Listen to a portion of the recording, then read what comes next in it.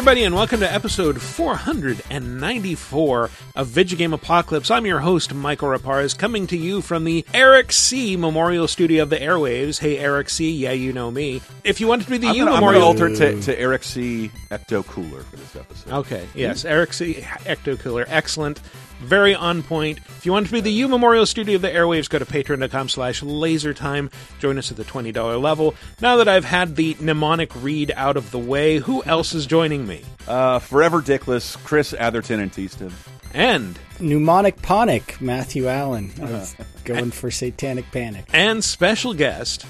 The heart of the Ghostbusters, Dan Amrich. Yes. Hello. Oh, there he yes, is. absolutely. There he is. And Dan, where else can people find you? I'm on Twitter. I'm pretty much everywhere as Dan Amrich, one word, DanAmrich. But mostly, you will find me on Twitter, where I complain a lot, and Twitch, where I play Pac-Man 99 a lot. I found the one game I'm good enough to stream, and it's Pac-Man 99. So I'm on twitch.tv/Dan Amrich every once in a while. Going to be doing Extra Life this year, though, so that's the first time for me. I got to tell you, Palette Swap Ninja. Yeah. Met someone who's incredibly into Star Wars and incredibly into the Beatles and didn't know it existed. And I'm like, here, you got to hear this. And then, like, that's amazing. Like, I know that guy. I'm like, no, you don't. Like, yeah, like I bother him to be on that guy's a podcasts celebrity. all the time. You don't know him, you faker. Yeah, like, this is like millions of views. Like, I know. It's because it's really good. Yeah, I mean, obviously, if you're not aware of Palette Swap Ninja, Princess Leia Stolen Death Star plans, actually bit.ly/Star Wars Beatles, all lowercase. That will take you to the YouTube videos. You can watch the entire parody album, and there's links there to download it for free. So are we at 3 Hamill tweets about this at this point? Yeah, just Nice. 3 Hamill tweets. Just. Well, the first one was during the launch, and then the one that surprised us was like 3 months later, and then 6 months after that, 9 months later, Mark Hamill was still tweeting and saying, "Man, this is really good." So we were just like, "Oh my god, I can't believe it!" I mean, as much as people our age think we love the Beatles, I'm sure he loves them more than we can understand. He's always said the Beatles. He understands Star Wars fans because the Beatles was his Star Wars. So while he's like, because I'm too close to it, I don't get Star Wars the way that other people do. But I absolutely understand the passion and the drive and the obsession because that's what the Beatles were to my generation just 10 years earlier. So. Right. I have a way, by the way, to bring this all back to Halloween, our Spooktober theme. I found this out today. I did not know that Young Frankenstein's Peter Boyle was like best friends with the Beatles' John Lennon to best the point man at like his one wedding. was best Wow. man at his wedding. I didn't not know know that. I that saw this either. picture. Yeah. I was like, what? Everybody loves Raymond's dad was best man at John Lennon's wedding. Yeah. Amazing. So Beatles, Halloween with Young Frankenstein. I'm getting us back At there John too. Lennon's spooky wedding. Yes. To Yoko Ono. I mean, that's probably how she sang at that wedding. If she did, in fact, Probably. so, you know. Probably. Oh, She has a lot of range, Yoko Ono. Dan has to be here because, unlike our Ghostbusters 2 conversation on 30-2010, he wants to talk about Ghostbusters in what form? Are you going to call me out as a Ghostbusters 2 hater? No. Because it does everything wrong. I shouldn't have done that. This is back when you were way busier as well. Oh, okay. Yeah. Yeah, I think I'm a purist for the original thing. Extreme is fine, Real is fine, Afterlife is fine. I even got a few chuckles out of Answer the Call. But Ghostbusters 2 is like, we're creatively bereft. Bring in the baby. So I just, This is the one where we wear the sequel logo on our sleeves. Yeah, it seems really says try hard. two. That said, Peter McNichol steals the show, and everybody else is like buzzing of flies to him. Fantastic. And the, Yes. the Bobby Brown song. And I just want to say it's a good time to be a Ghostbusters fan after a really, I think, toxic period where it was sort of embarrassing. But, like, there is only one true great movie. And I'm with you. I love 2. I'll watch it after 1 all the time, but you can see its flaws. It's like it treats 4 years later as if it was a 30-year gap. Like everybody forgot that what they did. I saw it in theaters and people cheered. Yeah. 5 years get it. later came up. It feels like it's 30 years because those were New York minutes. Hey, there we go. There we go. But sometimes, and I love talking about this, mediums outside of films are better to properties than the movies themselves. And I think Ghostbusters can say that about its comics and about its cartoons. And What are we talking about today? Ghostbusters video games. Ghostbusters video games. It's on theme for October. Dan is a massive Ghostbusters fan, and I had a lot of fun combing through the ones that I remember the best from. Like there've been a ton. There have been a lot of Ghostbusters video games. I can count on one hand, and I will, the ones that are any good. Yeah, there's a lot of them, but not a lot of them are memorable or all that fun. Yeah. I mean, can I establish my Ghostbusters cred? Of course. I mean, this was my life when I was 13. It came out in the movies. It's all I wanted to see. Like, I looked forward to it forever. The song was on repeat forever on the radio. It was #1 for several weeks, and it was just like... I fell in love with the concept of supernatural janitors.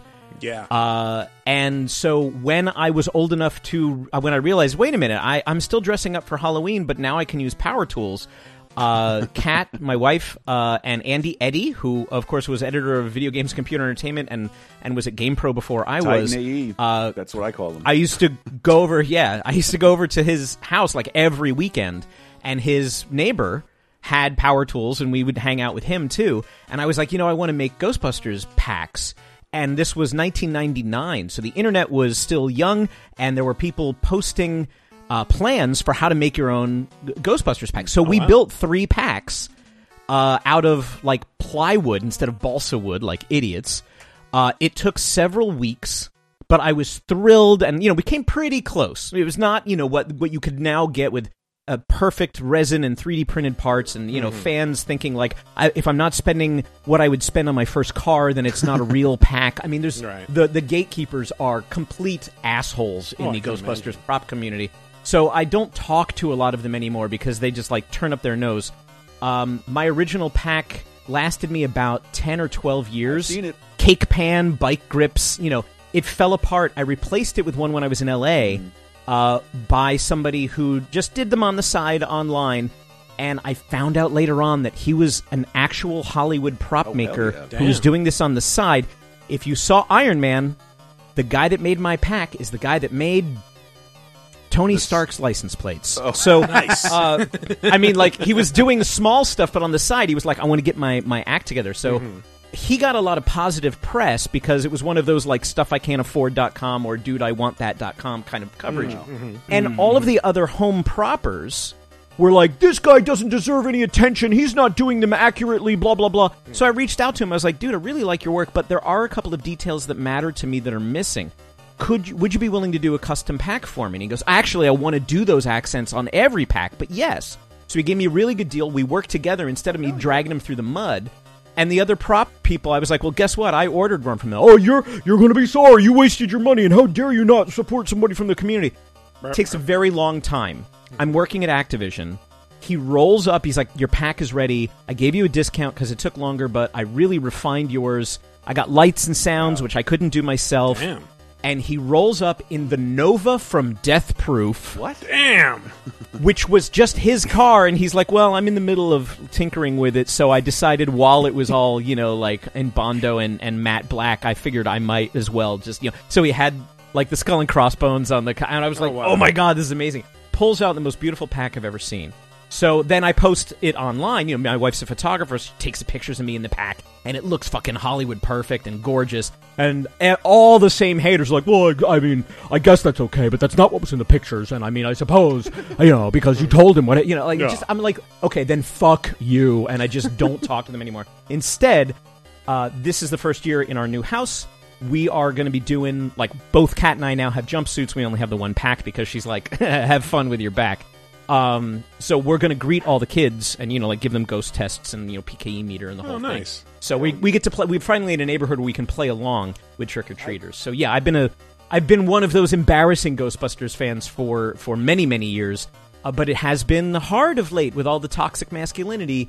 And yeah, Answer the Call could have been better, but it actually has some very funny moments. And there's so many issues around it. I don't even want to get into it. At the end of the day, it's too long. That's the only reason I haven't been able to revisit it. It's true. If it needs an editor and it needed refinement, it could have been hilarious. Instead, it was just okay and had a few bright moments. And yeah. Well, everybody was all bent out of shape about, it's women. It's just like, the actresses were perfect. Like they were great. They just had shit material to work with. Yeah, they did what they could with what they had. Mm-hmm. These are all wickedly accomplished comedians. Like they are good at what they do. The same dudes screaming "Women can't be Ghostbusters" are the same dudes that are like, "Yo, DeviantArt, can you draw like a girl in like a Ghostbusters jumpsuit, but like it's zipped open half the way, and her hooters are hanging out, and you know that's okay for women to be Ghostbusters if you like sexify the male costume." Yes, the show is free. Thing. You just heard Dan Amrich say Hooters. The show is free. I've always been astounded when you look at the first Ghostbusters. In order to recreate it, there's like that first movie is technically like a really ugly film. What do you mean? I mean, just like it's just like the '84, the Ivan Reitman. Yeah. It has that sort of '80s fantasy movie jank with the stop motion creatures and like the the like post production proton streams. Criticizing the special effects, I'm just like, well, my 4K copy, it just doesn't look very good in the locations. It's shot like a comedy because it's supposed to be. Right, but it's such a love letter to New York, though. Yeah, and as somebody who used to live in New York, Ghostbusters came out before I lived in New York, but once I lived in New York, I was like, I'm going to the New York Public Library. You know, I'm going here. I'm doing this, and I recognize this. Oh, I know where they shot that. You know, that kind of stuff. Yeah. You can go to the Ghostbusters Firehouse, the exterior, Northmore and Varick. Take the 2 subway and experience New York as it is intended. You can knock on the door.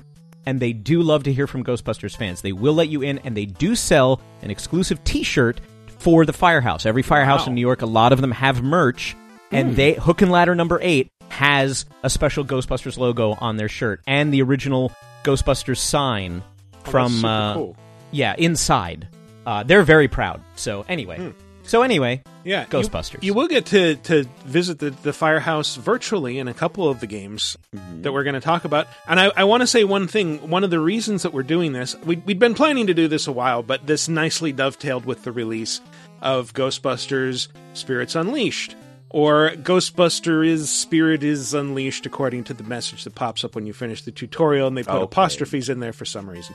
Anyway, that game is actually great. I really enjoyed playing it. It would probably be number 2 on our list, except that I have a hard and fast policy of like, we should not put new releases on the top 5 because they need time to breathe. We need time to assess their cultural impact. Right. So even if, by the way, the tooltip was written by someone on Twitter who has their name followed by a random string of numbers, because those are the apostrophe S people every time you use a plural. I'm not going to say they're MAGAs, but those are the MAGAs. One, I think it's so weird. Like Ghostbusters has been around for, can we say, almost 50 years? Jesus. It's not 50 years. It's Please, do not put me in the ground. 50 Barely years would be 1972. But like all the game, 38 years. All the game releases are front loaded at the beginning, and I don't want to say the end, but now. Like there's been more Ghostbusters releases recently. They've been spread out across the decades. Well, no. I think the 1632-bit era skipped them entirely. And no. There are some 16-bit games. There was the Genesis one, remember? Yeah, and I know, but then you big encephalitic heads of Bill Murray. But then you jump to like the iPhone era, and there's been I suppose it's more in like it did. There was a fallow period, right? and I think that's just because the nostalgia hadn't kicked in. There was like nerds like me, but when they started talking about we're going to do another Ghostbusters game, and people started to go, remember Ghostbusters? Who's doing that license?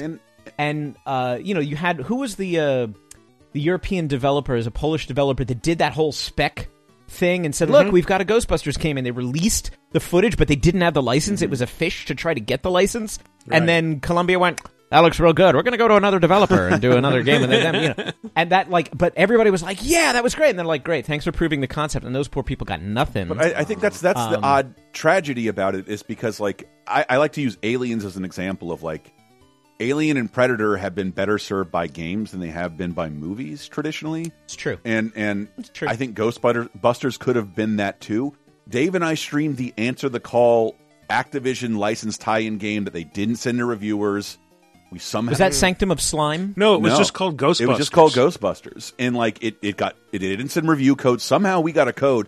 It became our highest viewed stream, like hundreds of thousands of views. because people gave Because you're the only people covering. Well, I mean, I think because like the public gave a shit about Ghostbusters games, whereas I can understand if you're IGN, like it got really bad reviews, so I can understand why this isn't going to float your traffic volume based boat. I don't think I even played that. It's- I didn't know it it's existed. not- I wonder if it's in my Steam library because I still get Activision. I games. guarantee they have to have dropped the license by now because all That was one word. Like they did not even try to replicate the characters from the movie. No. It was just you play as their 4 trainees who talk about them in reverent, breathless tones as our mothers, and it's almost like a caricature of feminist. Some of the dialogue, and then they're just like off. Oh, they're off saving the world in Washington D.C. They won't appear in this game at all. Okay, this is what Matt, back me up. This is what we call a Minnesota fastball in Activision, because that's where they were developed, and anything that was like, we've got a license, we've got to use it, it came out of the Minneapolis offices. The Minneapolis offices traditionally were all the Cabela hunting games. It was Activision's Value Line games, and then eventually they offloaded more development to that side. And at one point, I feel like the Santa Monica Activision was like, we do Call of Duty. Everything else Activision goes out of Minneapolis. Like it was a whole deal. So. And I just to compare it to another one of my favorite franchises that I wish would combine themselves. We live now in a very franchisey world. Like you're more likely to get another movie if you've already been in a movie. Yet we also live in a world where all these corporate acquisitions have made Sony a very small company. And you see them now trying to gather their Ghostbusters bearings. But Activision also made a Men in Black game, which is also a Sony movie property. And they were talking about tying that into 21 Jump Street. And like, what about Ghostbusters? Why shouldn't the Ghostbusters meet the Men in Black? Like the classy suited guys versus the underclass, underpowered Ghostbusters guys. Aliens die, become ghosts. And who are you going to call? Will? Everybody. Yeah. And that movie was called Ready Player One. Stop it. One side there are feds, they're agents, All and right. the other side are janitors, right? So that's why it's a little bit different. Clean up after someone else. And since we're on the point of them janitors, I love in the new game that when your Ghostbusters, it's a co-op game, when your Ghostbusters enter the building, they bring along this gear cart that looks suspiciously like, the things janitors push around with like the garbage cans and stuff and cleaning Like supplies. the mascot of Cracked pushes around like that. Yes, very much little like that. cleaning cart, but with Or computer New Jack, Matt. The one line in the new, I just played about an hour of Spirits Unleashed, but Dan Aykroyd returns to voice Ray. Ray Stantz is my favorite character in the whole thing, and he does say, he's like, I always, at one point you can go over to him and just get him to crack wise, and he just goes, I always saw that Ghostbusters were sort of pirate, public servants, like teachers or custodians, and I was like, exactly, like it was so validating for me to hear him say Ghostbusters are supernatural custodians, because to me that was always the appeal. These were, Ivy League scientists, but they turn into garbage men. Yeah. And there's something beautiful about that. And they there's something charge eternal and easy about that. tens of thousands of dollars for destroying your hotel. There's a whole movie in between 1 and 2. Yeah, they weren't like compensated for taking care of Gozer, and they probably got more calls with people wanting to meet them than they did get money. So that like struggling to get money would have been a good follow-up to Ghostbusters films. We got rid of all the goddamn ghosts. Like, And we got sued You by got the sued city. by the city. That was canon. It was, that's why they were. Anyway, All right. we've got games to talk about. Yeah, let's I think. get into the top 5, beginning with Number 5.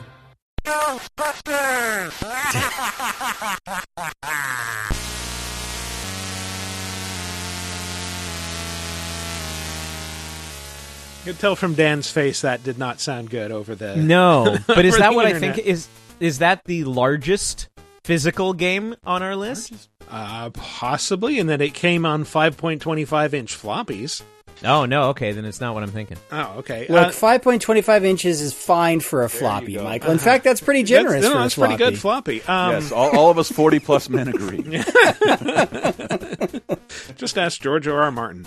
Anyway, so yes, this is the 1984 Ghostbusters that came to computers when the movie, like right after the movie. It was like one of the first pieces of Ghostbusters merchandising.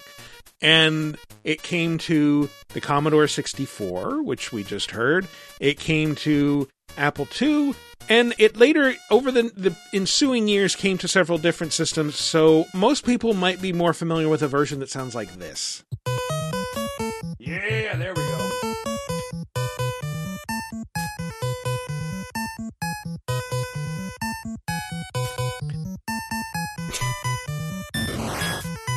So, yeah, this is the NES version. Like, that you're hearing gameplay there. It is mostly just Ray Parker Jr.'s theme, and then every once in a while, like, you know, it'll make a sound when you spring a trap and catch a ghost.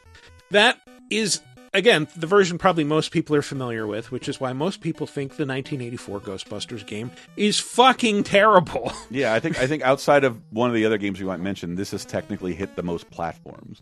Yeah. Yeah, I have it on 2600 of all crazy which things. is amazing that they actually tried to do that. Where, like, you know, Oh, yeah. on all the other versions, you have, like, this city map with, like, you know, little 8-bit buildings, and then the 2600 version is just squares that will sometimes blink. But I learned, you know, playing the various versions of this, they all vary wildly in quality. They are all very, like, similar but very different games. So, like, the original Commodore 64 and Apple II versions, you buy a car, you buy a bunch of equipment for the car, you get, like, $10,000 you can spend on a bunch of ghost-busting equipment, and then you go out and hit the streets, and you drive around briefly and vacuum up ghosts, and then... Unless you run out of money and gas. Which happens a lot. That is on the NES version. Oh, okay. Wow. So I'm getting to that. Sorry.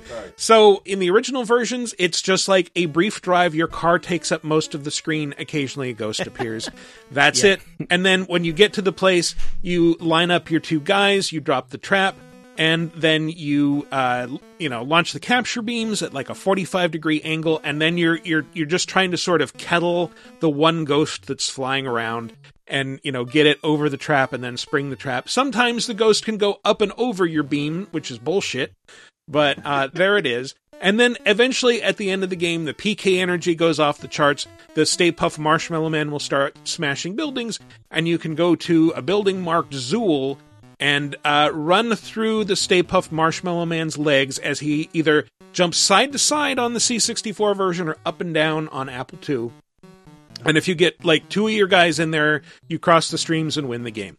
That's the original version. In later versions, so the NES version added a bunch of new mechanics. It limited the amount of equipment that you could get. Like, you could put 4 things on your car. You had to first drive across town from the bottom of the screen to the top of the screen to the shop where you could get your equipment.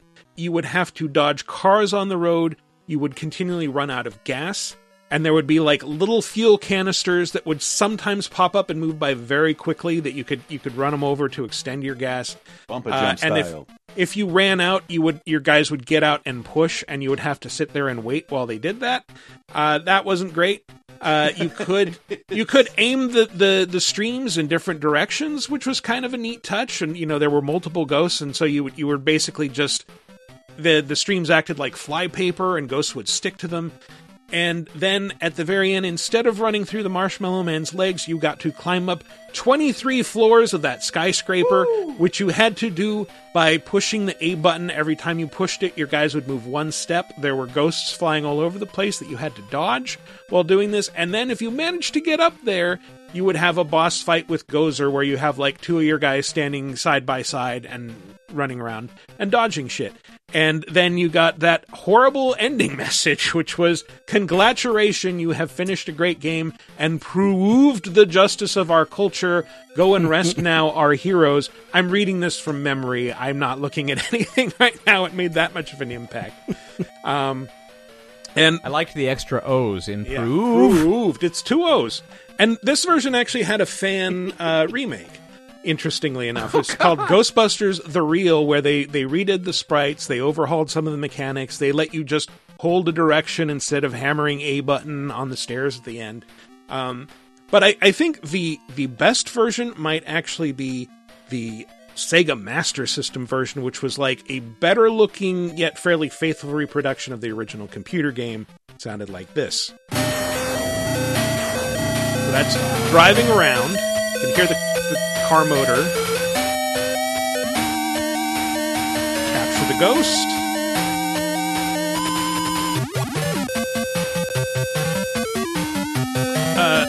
Yeah, all of the ones that have music, you will just hear Ray Parker Jr.'s Ghostbusters theme over and over and over, nonstop. And the Apple II, which is the version I played the most as a kid, might have the worst version of it. Holy shit.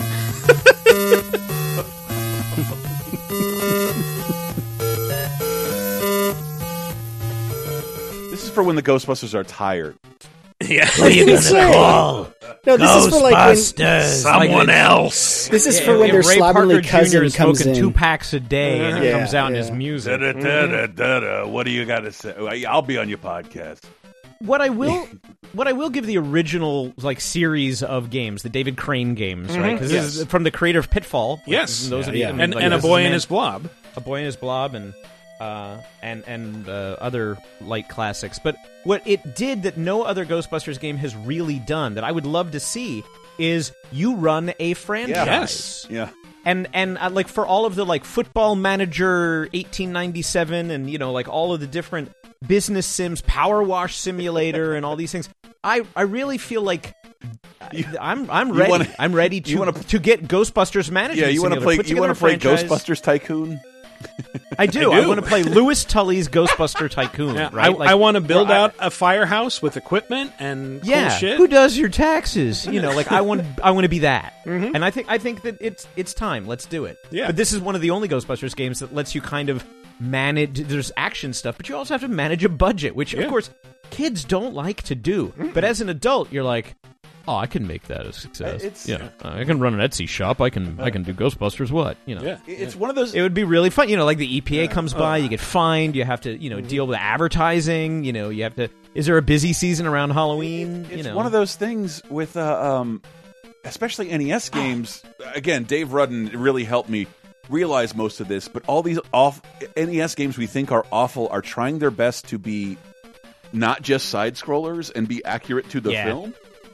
And they as kids, I have tons of Stockholm Syndrome for this because, I had like 2 games, and I remember there was this little kid, Corey, who looked up to the older kids, which is like me and my 3 other friends, and he's like, "I got Ghostbusters, the game," and the movie's been out for a long time at this point. Oh yeah. And I'm like, man, you got to let me borrow that as soon as you're done with it. He came back the next day and handed me like this mint NES Ghostbusters, and just here. He's from like a single family, small shitty apartment in the projects, handed me like his only game that year because I'm done with this. Yeah, I'm done with this.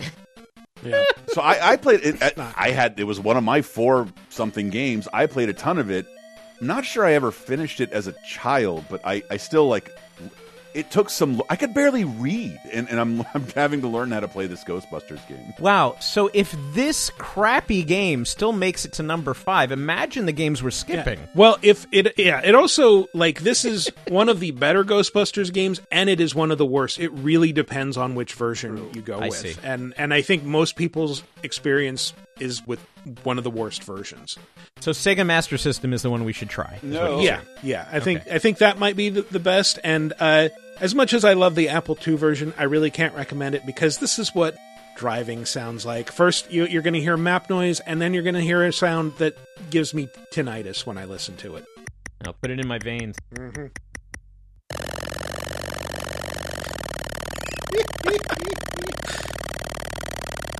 That's the car engine noise, and it just makes that for as long as you're driving. Wow. I thought that was great when I was a kid. It's like, and that was kind of a cool thing that having the budget at the beginning, in the computer version, you don't have to go with the Ecto one. You can get a Volkswagen Beetle and save a bunch of money. And it's like, all right, can hold less equipment, but I can pile on traps now. That's exactly what I did. Mm-hmm. Yeah, that's how I played it when I played it. I'm like, first of all, I love Volkswagen Beetle. Second of all, hell yeah, a car's a car. I need gear. Yeah. It's hard enough to drive through the city in this game. I'm going to load up on traps and then, not have to run back to the firehouse as often to empty them. So, wow, that music, that's sort of like sound effect. Hey, Steve, can you do a car engine on Apple II? Yeah? Russ? I can do like a drill going into your ear. That sounded almost as good as when we would run over cans on our bikes to try to get them to catch and go against the frame of the bike to produce a motorcycle-like sound, you know? Yeah. Remember that? Hold on, let me get some baseball cards and put them in the spokes. Well, that's how old Dan is. See, I didn't want to do the baseball card thing because that was like my dad's generation. But we did aluminum cans, man. No, I'm ancient. Thank you. I think although they were Don Russ's Americana cards. I'm sorry, I was obsessed with that a couple weeks ago. A line of trading cards that existed well into the internet that just like feature random photos of celebrities like Jeffrey Tambor and Eddie Deason. Go straight through Falcon's maze. Richard Petty and Dwight Eisenhower. Like, this is part of the same line? I like the way you say Donruss, though. The way you pronounce Donruss was like a dude's name, like Don Russ. Hey, this is Don Russ's card. Don Russ Chevrolet. How do you say it then, man? Donruss. It's one word, DONRUSS, all one word. You said Don Russ, like it was two names, one having a last name. I love it. This is the one I probably have the most to say about, so I promise you we will not spend 15 minutes on every single entry here, so let's move along to... Number 4.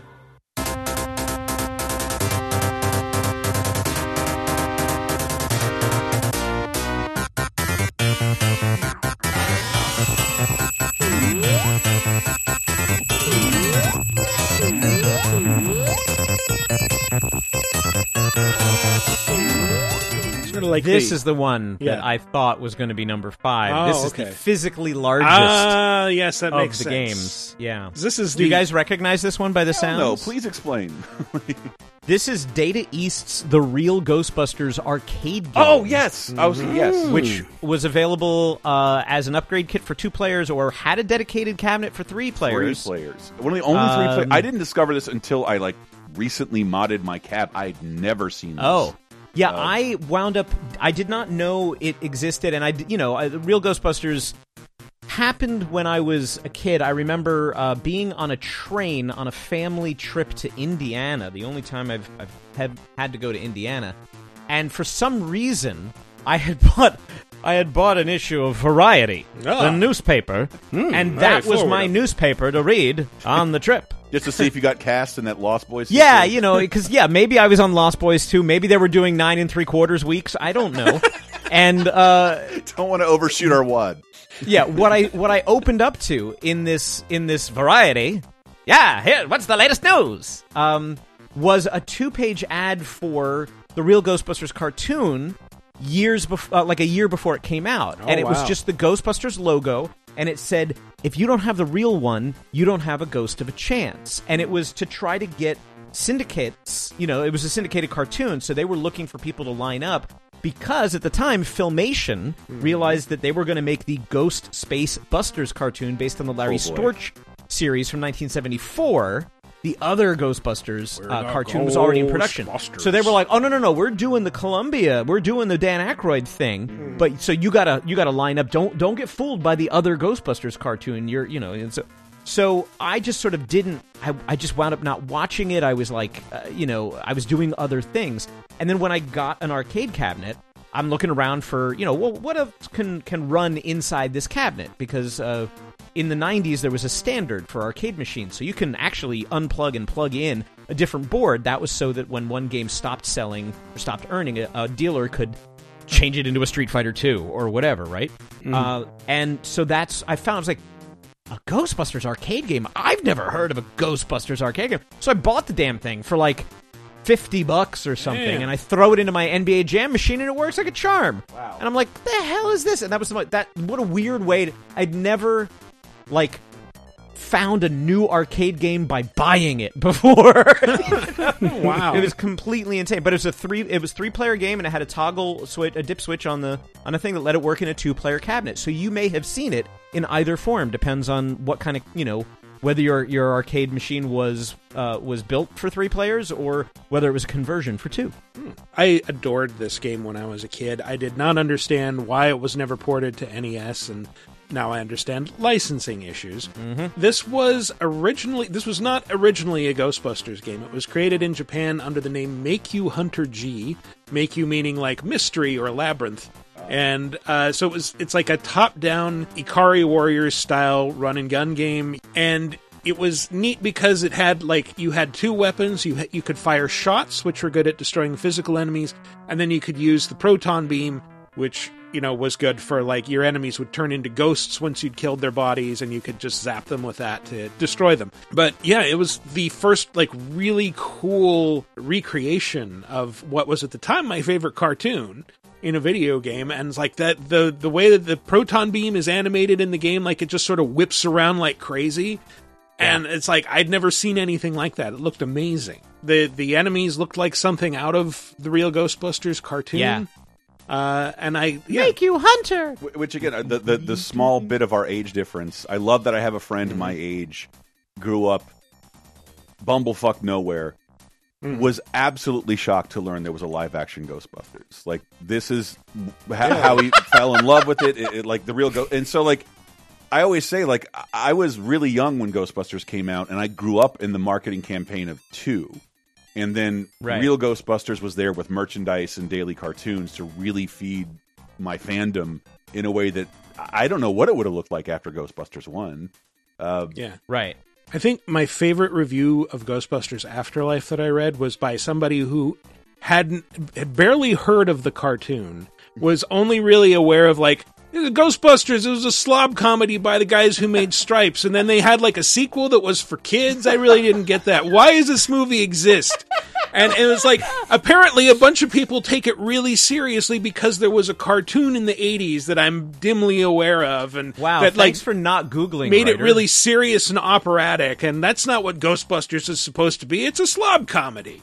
Again, So, By the way, Yeah. I like that Andor and I like that Mandalorian. I think they should make a Star Wars movie. yeah.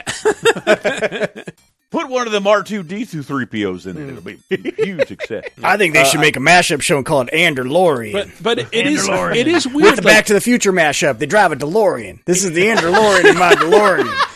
Andor the DeLorean. it is weird to think Somebody that do something with Andor Lorian. Jesus Christ. Why is that just occurring to me? it is weird that the real Ghostbusters cartoon is like one of the main reasons that franchise endured as long as it did and is taken as seriously as it is.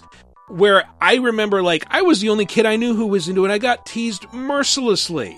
Like, I'd show up with any Ghostbusters thing, and all the assholes who lived on my street were like, "Oh, Ghostbusters!" Really? Like that way. They said that every time. "Oh, That became my catchphrase. People would say when they saw me. One of the things, well, first of all, you get the last laugh because you know who one of the main writers was on the show and did several of the best episodes. J. Michael Straczynski, creator of Babylon 5. Wow. Yeah. So if you go back, he has several key episodes. But I did think it was a really nice touch that in the way that you have to do this when you adapt a franchise for a cartoon or for kids. You know, how do you tell the Ghostbusters apart? Well, all the Ghostbusters have different color jumpsuits, right? Egon's is like light blue, and Ray's is still tan, but tan and brown, like M&M's back then. Yeah, and like Venkman is sort of a gray, and you know, so that way it's easy for kids to identify who's who.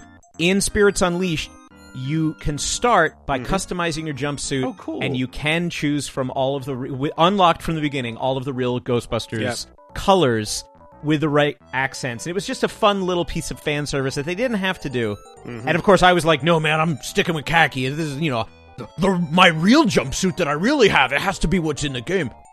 So you know, yeah, I just thought that was cute. It was like that's sort of their legacy. You know? A light plug, small tiny bit of history. I think most people know the real Ghostbusters. Originally, the character looked way too much like Bill Murray.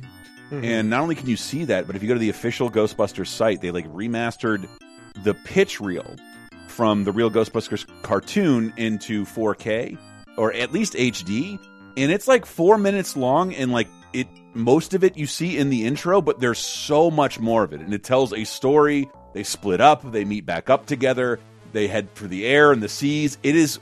I watch it every Halloween. It's like it's the entirety of the Ray Parker Jr. song. And it's what they did to pitch people on it. If you haven't seen it, do yourself a favor this Halloween and look it up. I have not. All right. Well, I do have one more thing to say about the arcade yeah. game. As it's the case in a lot of these, you mostly just heard the Ghostbusters theme or that weird variation that it plays.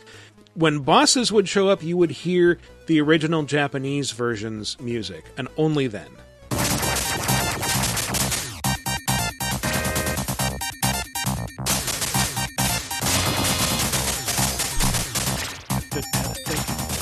Sounds like someone's playing a fleet of glasses.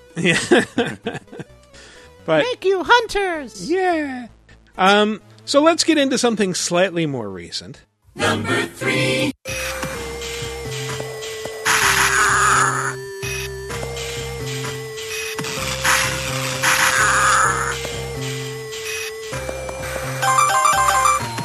Got some lovely tinny Game Boy Advance sounds there. This is Extreme Ghostbusters, aka Extreme Ghostbusters Code Ecto 1. Came out in 2002. Like 5 years. By the way, like I was saying earlier, after a 10-year gap in Ghostbusters games. Right. And this was Extreme, which was the series that followed Real Ghostbusters. When Real Ghostbusters ended, Right. they wanted to continue the franchise, so they came up with a new one. And this game in 2002 came out 5 years after that show had been canceled. Extreme Ghostbusters lasted one season, 40 episodes, and had it was like, this is the most 90s Ghostbusters. This is Ghostbusters for 90s kids. The main characters are all like 20-something slackers. And well, the two characters that Eduardo This kid is and so Kylie. cool, he doesn't need his legs. Yeah, there was Eduardo Sorry. the slacker. There was Kylie, the goth girl wearing football pads. There was Garrett, who's like a hot-headed athlete in a wheelchair, and the only one who never got a toy because it was too expensive to make the wheelchair, I guess.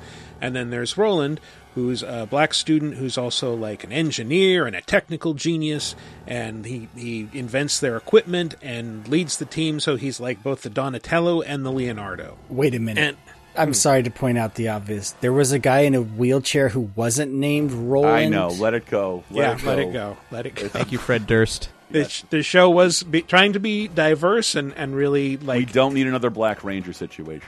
it tried to bring out like these characters as characters and not just make them about their race or gender or disability. Yeah, these are just really smart, capable people, and we're going to make an awesome cartoon about them. And And the only classic character come back was Egon, because Egon was like their mentor, Egon right? and Janine. Oh, Janine. Yeah, and there was also a 2-part episode called Back in the Saddle where they brought back the original Real Ghostbusters, now, slightly aged up versions of themselves. And like they're going on a reunion cruise, and ghosts happen, of course, and I was gonna everybody say, teams up. I didn't Reunion know. cruise and ghosts ensues. Okay, well, first of all, I did not know this was like a Batman Beyond. Oh, for yes. the Real Absolutely. And, Oh my and it gosh. had a grungy ass I love it. rendition of the Ray Parker Jr. song. I want to see if you guys can guess who this is singing it.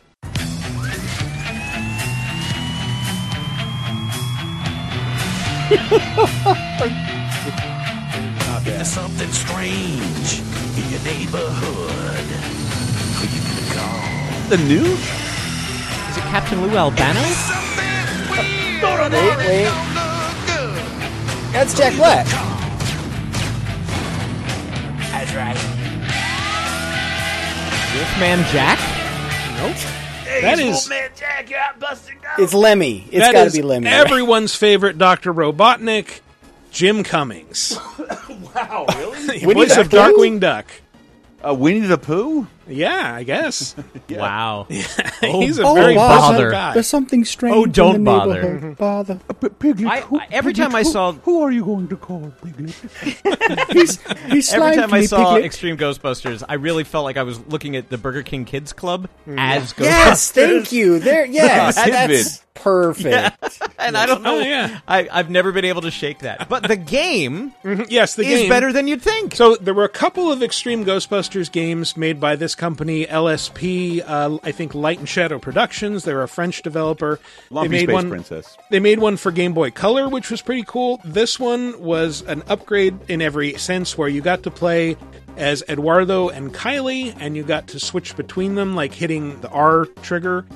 And they had different abilities. Eduardo had the proton stream and was like, I think overall more effective in combat because he could aim down, and Kylie could just aim straight or angle it upward.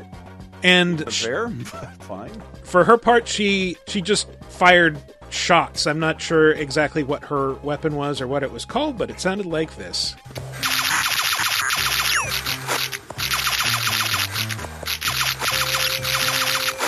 And the level design, like I played this a bit, and it's like, wow, these characters are really fun to control. Like the gameplay just feels amazing. The level design is not great because it's a tight focus.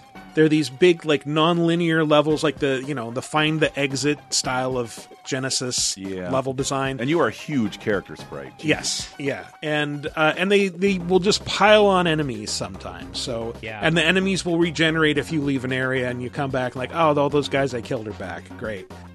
Whenever I go on like a deep wiki binge, it's just like, I had a Game Boy SP, but obviously I'm not the target market for like these old licensed games. Mm-hmm. But you see on Steam like a ton of retro games coming out, and like there's so many quality, fluid 2D scrollers on the GBA coming out in the 2000s that totally missed the mark. They end up looking like 5s or 6s back then with modern reviewers, but now they're like, this is a totally competent platformer.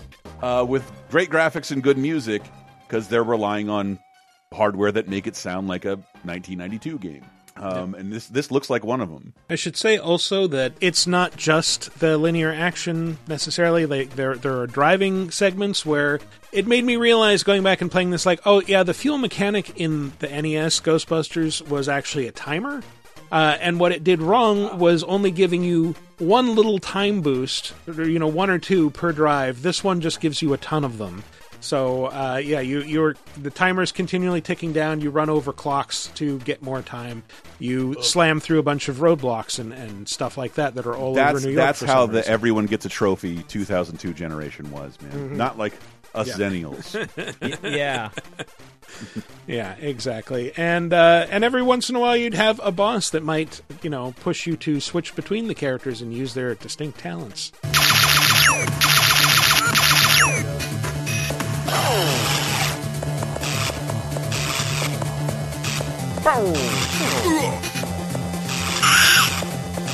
That's the boss screaming, don't worry. Oh, that's the boss. I was worried. Sounds like they owe Tommy Tallarico money. Yeah. He owns that scream. Yeah. Anyway, it's pretty good. If you have the means to check it out, I suggest doing so. But the biggest... Visual Boy Advance or the Internet? Which one are you talking about? Whatever. Doesn't matter. But the biggest surprise on this list might be this one. Number 2.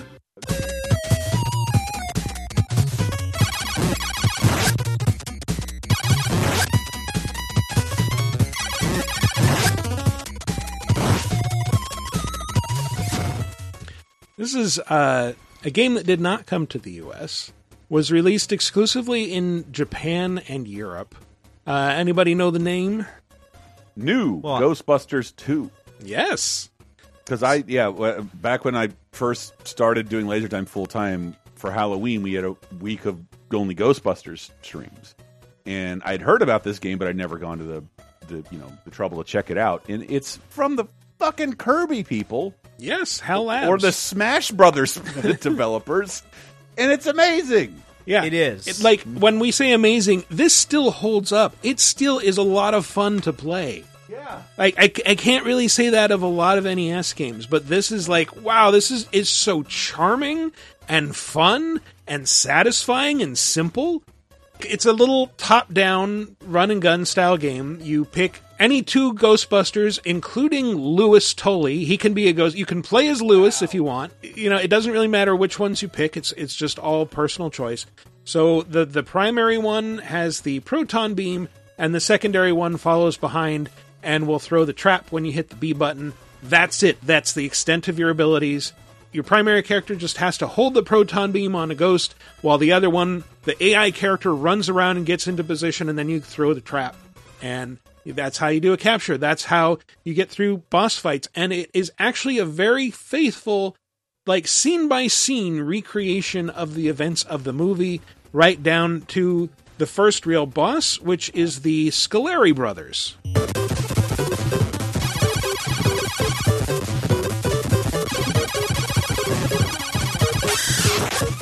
So that Screech is when one of them gets captured in the trap. Did you The guys Scolari brothers! Wasn't that Rip Torn, the judge that threw the Scolari brothers away? That's all I remember about There's that. your Men in Black tie-in right there. I'm not the only one who think met it the was, Scolari brothers, right? Have you guys all met them? Met them? What, in real life? Yeah, they're in that overhang at LucasArts, Lucasfilm, in the Oh. Presidio. No, Like, that would have terrified me. it's so cool to look at them. Jesus. Are they like full size, or are they just little? They maquettes? are the what film used characters. That doesn't answer my question. How big are they?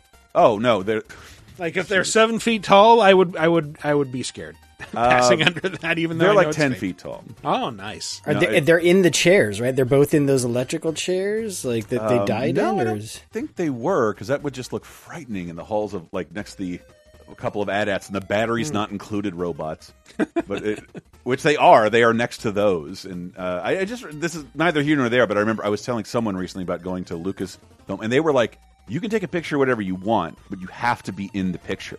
Like, what? Why? And like, they weren't really specific. And then I just said, well, fuck them. No one's watching me. And I post them online. I got a message like pretty soon, like, hey, nothing like we're going to sue you, but like we asked, you were invited here. Please don't post those. And it's just because they don't want you to see the seams and the strings. And the further you're back with the camera, the less detail you're picking up on these old corroding models. But the Scolari brothers are there in the Presidio, and if you're in San Francisco, you might be able to go see them. Nice. Yeah, the game is like I said, totally charming.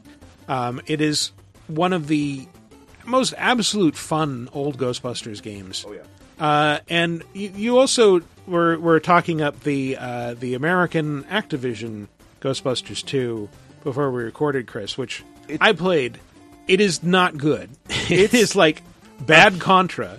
A huge improvement. I just wanted to give a shout out to that last level where you actually get to play as the Statue of Liberty in like a shoot 'em up. Well, I did want to play the music from that because that is like which I'm sure they didn't license. the game's one great point.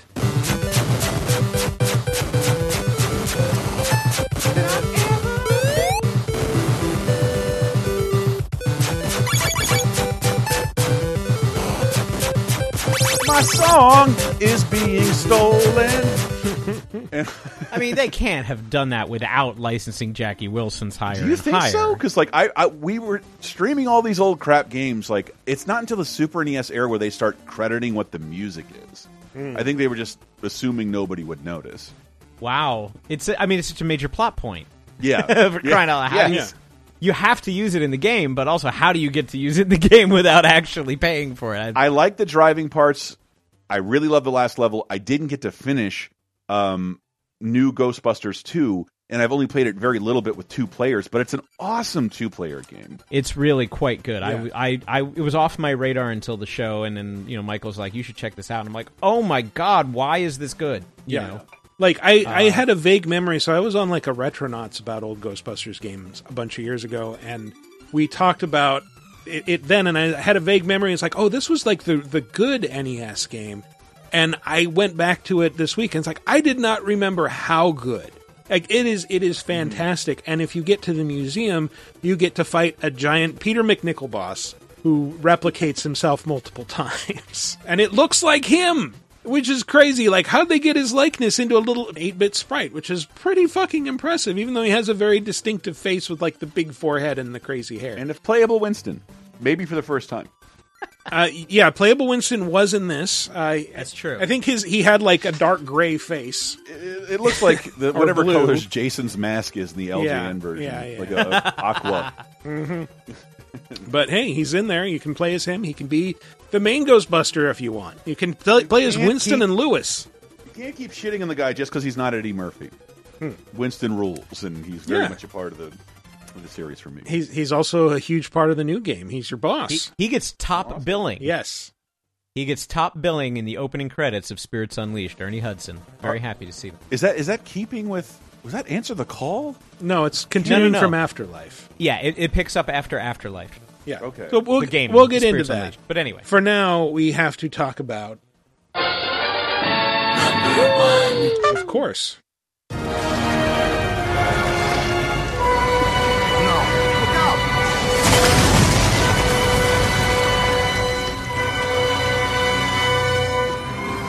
So this is what the public library looks like on the far side of a cross-dimensional portal. It's one of infinite potential configurations. You know, theoretically. Yes, well, this looks like the Gozerian configuration. Yeah. Bringing back the original cast for what game? Ghostbusters, the video game. Mm-hmm. Yes. From I just call it the 2009 Ghostbusters game. Cause I have bought it on 3 systems now, and I never get tired. I don't know. Also, this week on 30-2010, we talk about something we talked about a few weeks ago, the Lord of the Rings EA games. But it is one of those licensed games that I feel like gets better with age, especially when you can't. Even at the time, it was hard to go back and make a true Ghostbusters 3. Now it's impossible. Mm-hmm. But it's not. Right. This is like Ghostbusters 3 through 5, and it's Yeah, I really believe that that's why this game is so good, is because everybody involved was like, we're probably never going to get another chance to do this. So everybody's just like, okay, well, what would you do for 3? If you just, if you could do whatever you wanted. Now, the original script for Ghostbusters 3 was called Ghostbusters 3 Hell on Earth. Yes. Where hell is full, and the dimension of hell crosses over to Earth, and Dan Aykroyd had this, $200 million script at the time, which was unbelievable. Unfilmable. Literally, the River Styx becomes Broadway. Right? So, lakes of fire, and all the streets are running with flame and lava, and they were just like, you can't do it. So that's why we never got Ghostbusters 3. Yeah, it wasn't Bill Murray, even though I'm sure that would have been a holdup. Yeah, no doubt. So this really feels like, okay, well then what can we do? Let's bring the whole gang back together. Harold Ramis is involved. Dan Aykroyd is co-writing with Harold. Everybody's on board. They even get Bill Murray, which I can't believe. I think he came on because they offered his brother a job. We got a glimpse of the other world. Brian Doyle John. Murray is also in pretty. the game. It's like Brooklyn and the Bronx, with no Queens in the middle. Whole city blocks sinking into a 5th-dimensional abyss. Cockroaches the size of polo ponies. Panic in the streets. How'd you like disco to come back? Bigger than ever. I get it. We're in trouble. So what am I supposed to do? We need to prepare the city for the worst. The city's my responsibility, not yours. Now go do your job and stop that thing. I can't not imagine Captain Knuckles from Flapjack. Oh, really? I imagine the owner of Noah's Arcade. Yeah. Yeah, the head of the caddies and Caddyshack. We can just saying, the head of Noah's Arcade, who only advertises arcade with Sonic the Hedgehog 1 in the background. And yeah. Not sure how you got away with it. Noah, you're a genius. Can I make a confession here about one thing I feel about this game, and I don't want to speak ill of the dead, because he's my favorite Ghostbuster in the movies. Really? But you don't like Harold Ramis's performance here. I thought in the video game, Harold Ramis's performance sounded the most like someone going into a studio to do voice acting. Like everyone else sound like that. No, especially everyone else Bill sounds Murray. more like their movie characters. Yeah, Bill Murray does sound like that too. But Bill Murray sounds like he's reading from a script. But the beauty of Egon in most of the movies is he's pretty deadpan with the occasional sly grin. I know I'm being deadpan. Like in the game, you could hear it in there. He had too much energy. I'm like, yo, Egon, bring it down a little bit, buddy. You're not the energetic Ghostbuster. You're supposed to be the straight science guy. You know, that's what made him funny to me. Anyway, just a personal. I get to say that because I fucking worked on this game. Fuck you listener who is complaining right now. Did you? Yes. What did you do on this game? I helped. I was on the marketing team before this got sold to Atari. This was a Vivendi game back in the day. So I was in early working on this game and pitching this for promotional partnerships and stuff like that. So I was hugely bummed when the acquisition happened with Activision and this didn't end up going to Activision. I was like, you fools! This is the And will this be on Atari 50th? No. They published it. But I do remember, why didn't it go over to Activision? And do you remember the sadly public answer? Yeah, they only wanted things they could make into annual franchises. Yeah. Oh. Yes, but it was the way it was said. It's not exploitable. Exploitable. Yeah, I it's remember not an exploitable franchise. Ghostbusters is not an exploitable franchise. Right. I want everyone listening to mull that for a second. This actually speaks to what Chris was talking about before, is because there was this dry spell of people don't buy Ghostbusters games. There was no data to suggest that people wanted to buy more than one Ghostbusters game, and they just said, well, that's a one and done. We want to build franchises, strong franchises like Prototype. So, like, oh, well, Prototype 2 didn't work. Kill the whole studio. I loved Prototype 2. I thought it was really good. And Blur, the racing game that we both love, that didn't get any love. Yeah, like close to my heart. But I mean, they tried, but they were like, well, we can try with that stuff, but we can't really try with Ghostbusters because we're just going to have to pay somebody else more money if the game is a hit. So you have to think of it in codic terms. The hypocrisy, though, and irony of that statement is Activision as a company was built on a lot of big licensed products for years and years. Has and years. owned the Ghostbusters license since the beginning until Answer the Calls game. Yes. Yeah. At least 2 of the games that we discussed before this one were published by Activision. Were Activision. Yeah. Not exploitable enough, apparently. For this game, I was obviously in super fanboy mode. I was working at OXM at the time. Yes. So I remember 2 big things. One, I brought in my whole pack to do an OXM video. I also remember this. Back in yeah, and I was just like, it was the happiest day at work because I got to wear my real uniform, And the other thing was, I could not talk to Dan Aykroyd. I tried, and they set up a media kit, a media tour. But we had already covered the game for preview, and so I was not allowed to go on the press junket to meet Dan Aykroyd. But I did get to interview Harold Ramis over the phone. Oh, shit. And he was very nice, and I got to, knowing a lot of the lore, I got to ask him because Dan Aykroyd was the believer in all of Supernatural, always has been, and Harold Ramis was brought in to tame fix this his and script. make this a filmable movie. Right, but Harold also brought skepticism of like, well, let's ground, because it was very science fiction and it was really insane, and they were like, well, he's really the guy that brought them down to like, what if they were like, scientists rather than magicians, and what if they had real world things like the EPA and a mortgage and 3 mortgages to get the business off the ground, and that really grounded a lot of the humor. So, I asked him, he's like, yeah, I just don't believe in ghosts. I've never have. All of that is just crazy. He's like, Dan is 100% that way. And I am just like, I don't believe any of it. He says, so we really did balance each other. But I said at the end of the interview, I'm like, look, I can't finish this without asking you. I hate to be that fan, but there's a tube on the leg of the Ghostbusters jumpsuit.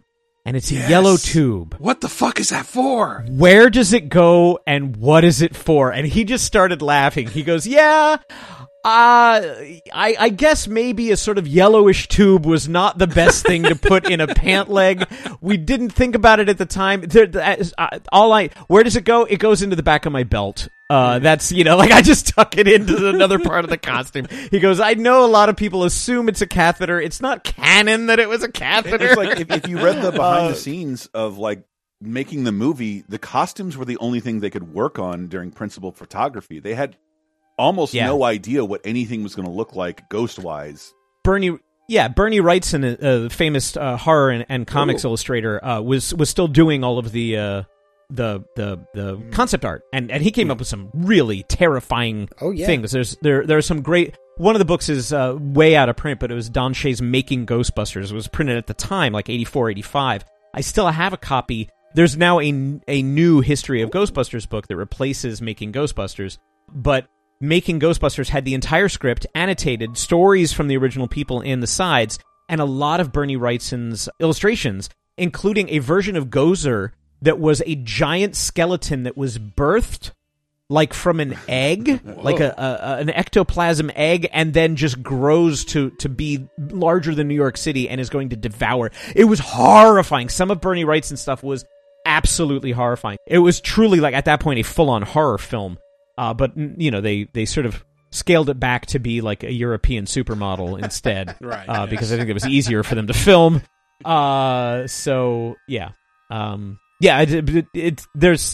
This game really did everything that I wanted this game to do. It felt like a proper third chapter in the story. They brought everybody back, and thank goodness they did, because we don't have everybody anymore. They even brought back Annie Potts. Somebody jumped me from behind, and before I passed out, I heard Alyssa struggling and yelling, "No!" And the last thing I remember was the screams of the dead and damned echoing in my brain. So either there was a mass escape from Rikers, or someone shut down our containment grid again. Again? Just like Peck threatened to do. It's funny. I always knew that Peck was a pencil-necked, bureaucratic prick, but I never pegged him as an evil occultist.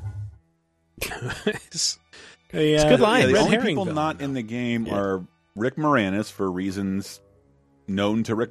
By all accounts, his wife died, and he was trying to take care of 2 sons alone, and decided he'd had enough of the business. Yeah, he just said, "I don't need to no act." to everything. So he just Sigourney turned down Weaver said everything. no to the game, and I think I remember Dan telling me this. Yeah. When they everybody else came back. I didn't know everybody else was coming back. Yeah, I would have she done regretted it.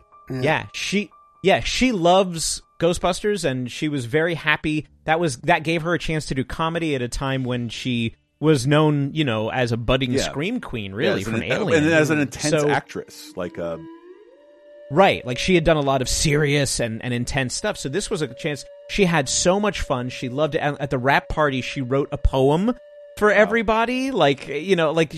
So she has nothing but fond memories of this. And she's like, "Oh God, the rest of the guys didn't tell me you were coming back." She was afraid it was going to be a cash-in, and it was going to be like, "Oh no, I'm not going to do some Ghostbusters video game." I theorize that's why she's in the Alien Isolation DLC, just because I'm not going to let this slip by again. Yeah, I'm not going to miss it again. Nobody wants to be, Michael Madsen being the only character or actor from Reservoir Dogs to come back for that game.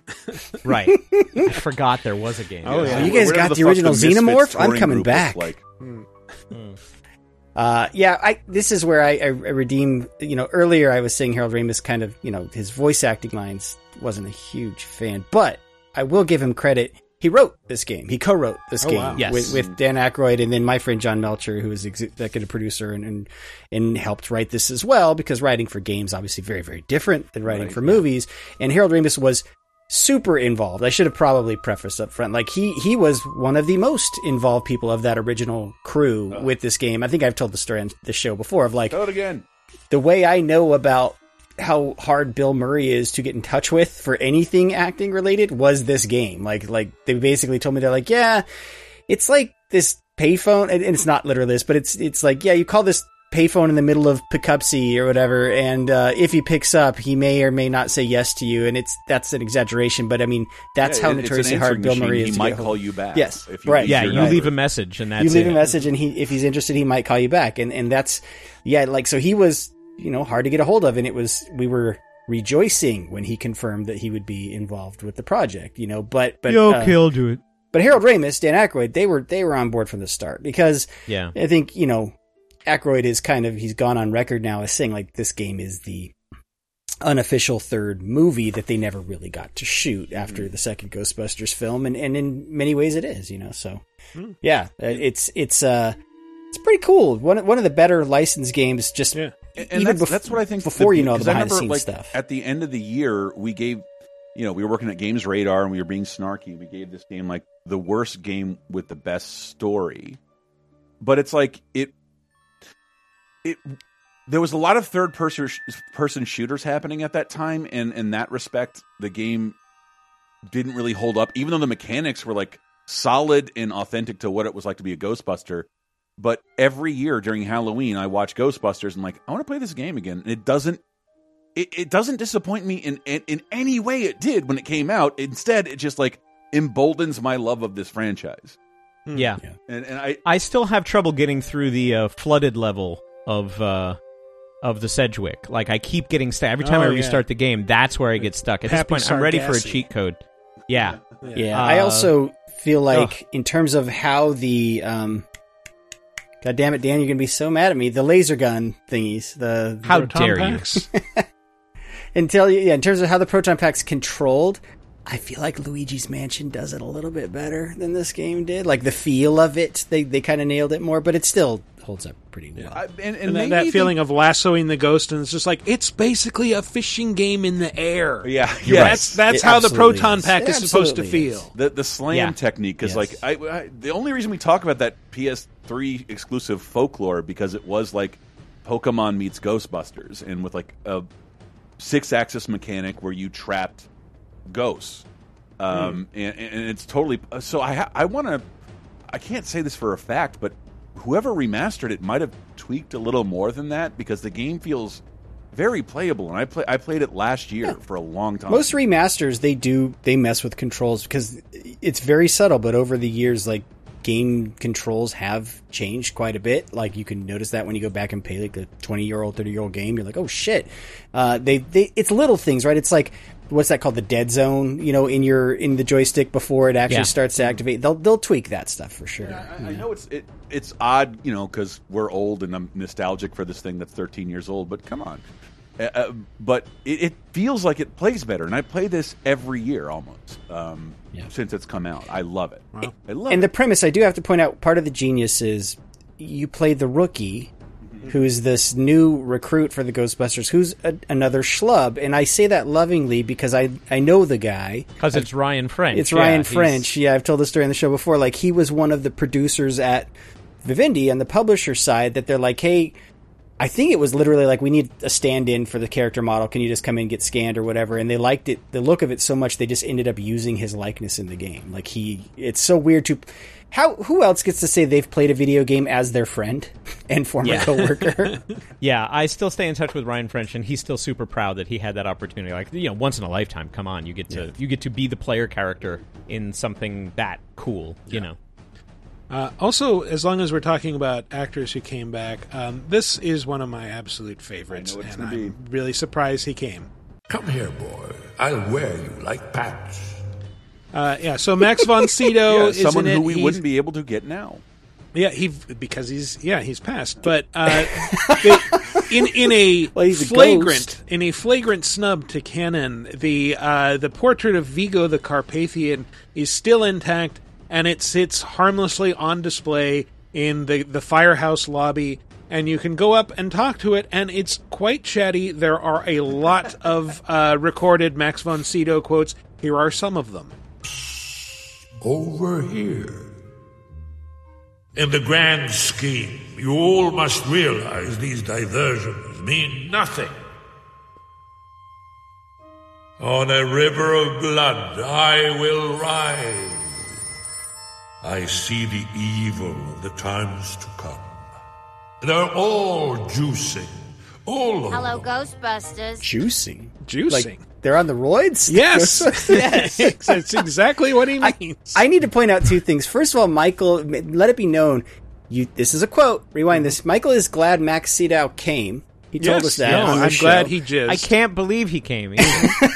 And then the other thing is, like, I love that this is still a meme. You will see that picture, the Vigo picture, like, used in internet memes all the time. Like, this really completes the room. Like, that's how iconic that picture has become. It's one of my favorite things about the second movie. I think I've seen as an a adult single can I meme realize of that. Ghostbuster 2's flaws. To me, it was just part of Ghostbusters for a long time. Mm-hmm. Oh yeah, because you saw it as a kid.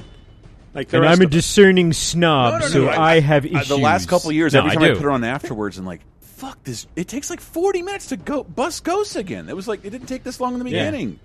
It has its moments, but overall it's kind of bad. One of my favorite... But it did something the game sort of does too, which is it adds new rules to the universe, which you really have to be careful with. Like, this is a slime shell around the museum that can only be broken by the power of goodwill funneled through the Statue of Liberty. Whatever. Like, Once you introduce that whatever you want to call it, Chekhov's proton stream at the end, like, by the way, don't ever touch these or we'll all die. Thanks for mentioning that.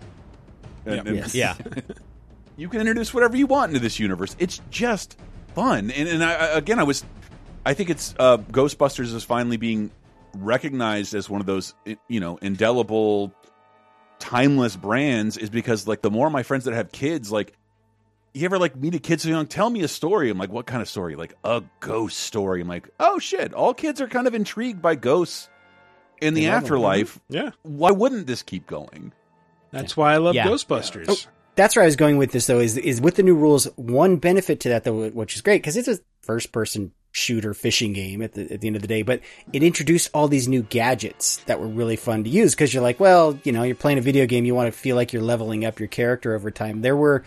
It expanded upon, and you could tell, like, this is like Dan Aykroyd just sitting there inventing shit, like, hey, what if this does this or whatever, and it's like, it was really fun gadgets to use, which felt very much in that Ghostbusters universe, which is something most of the other games didn't really do that often, Right. Didn't put as much thought into it. There was a documentary on the PS3, the Blu-ray disc version of this game, where they talked. Like, they had Dan Aykroyd and like had somebody saying, like, yeah, he comes up with all this stuff and how it works, and like, I'm blanking on some of the stuff that was introduced. It doesn't matter, but there's like 4 modes to the proton pack with 4 different weapons or gadgets. He never calls them guns. Nope. You never will hear him call guns. It's equipment, and that's it, because they're not. They don't shoot people. They are scientists with nuclear accelerators on their backpack. Yeah, and I love Dan is the first person I heard to like sing the praises of Dan Aykroyd, because to me, his growing up, his fandom, his celebrity kind of petered out as he did worse and worse movies, and then would appear as a serious actor and stuff. But like, I love hearing his SNL cast members talk about him, and like him talking about his life, that his dad was like a paranormal expert or some shit. Yeah, I mean, he always lived this. Always a believer. Yeah, he lived this stuff, and the stuff he has to say about ghosts, I still think is the most interesting. I have never seen a ghost, and I've tried a billion times. We just talked about Candyman on 30/20/10, but it's never worked. But Dan Aykroyd described it as a spiritual echo that is so broken in terms of our realm that it has an echo that transcends time, because it's so grotesque. And like, that's a really cool notion that's beyond just like, boo, I'm from the Victorian era. But like a something so traumatic to a human life that it leaves a vibe. Yeah. Damn, Dan. I love that. That's a great. That's just a deeper way to put it. Yeah. And then I think you'll all love this too. The funniest thing about it is that Dan Aykroyd, I wouldn't say, like, he could probably still be working more than he is, but like, he's got tons of fuck you money. He gets paid every time the Ghostbusters logo shows up. Every time he was promoting his vodka, we were all working in press, subject to embargoes. Don't talk about this. Don't talk about that. Dan Aykroyd was leaking this game for years. Years. Yeah. And nobody could stop him, and he just kept doing it. It was fucking hysterical. Very frustrating. The one time I did actually get to meet him in full gear was when I was at Activision. Robert Taylor, Matthew, Rob Taylor from the Call of Duty team, called me up. I was at the office, and he said, "You need to get over to the wine stop right now on Pico, because there's an Ectomobile parked out front, and Dan Aykroyd is doing a signing, and he's only going to be there for another 45 minutes. And I said, "Oh my God, okay." And so I like hung up the phone, and I'm racing home, and I'm like, "Kat, I need you to grab my gear." Like, this was my own Ghostbusters emergency. We got one! I'm so glad you it was clarified exactly this. that. And at this point, I believed my entire fiction. I was like, she's like, "Are you going to be able to get?" I'm like, "Of course I can. Yeah, this is what I do." I can get into it, like a full jumpsuit and boots and a pack in 10 minutes. And then we have to turn right around and get back out on the wine stop. So I'm running. Like, we get there at like 2 minutes to. And the guy who's locking the door is like, "You better hurry. I'm letting you in, but you're the last one because you deserve it." And I'm like, "All right."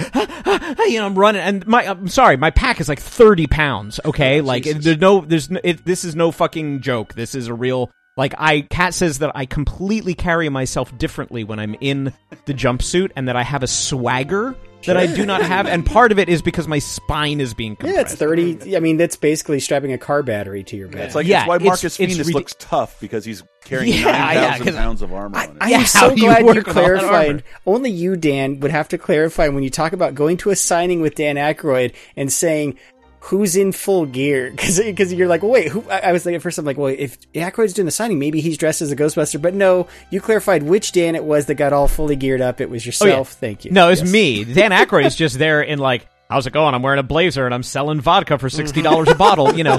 So I buy a $35 bottle of small vodka, and he signs it and says, "Report all ghosts, Dan Aykroyd," and got a photo. There's a photo out there on my Facebook of the two of us together.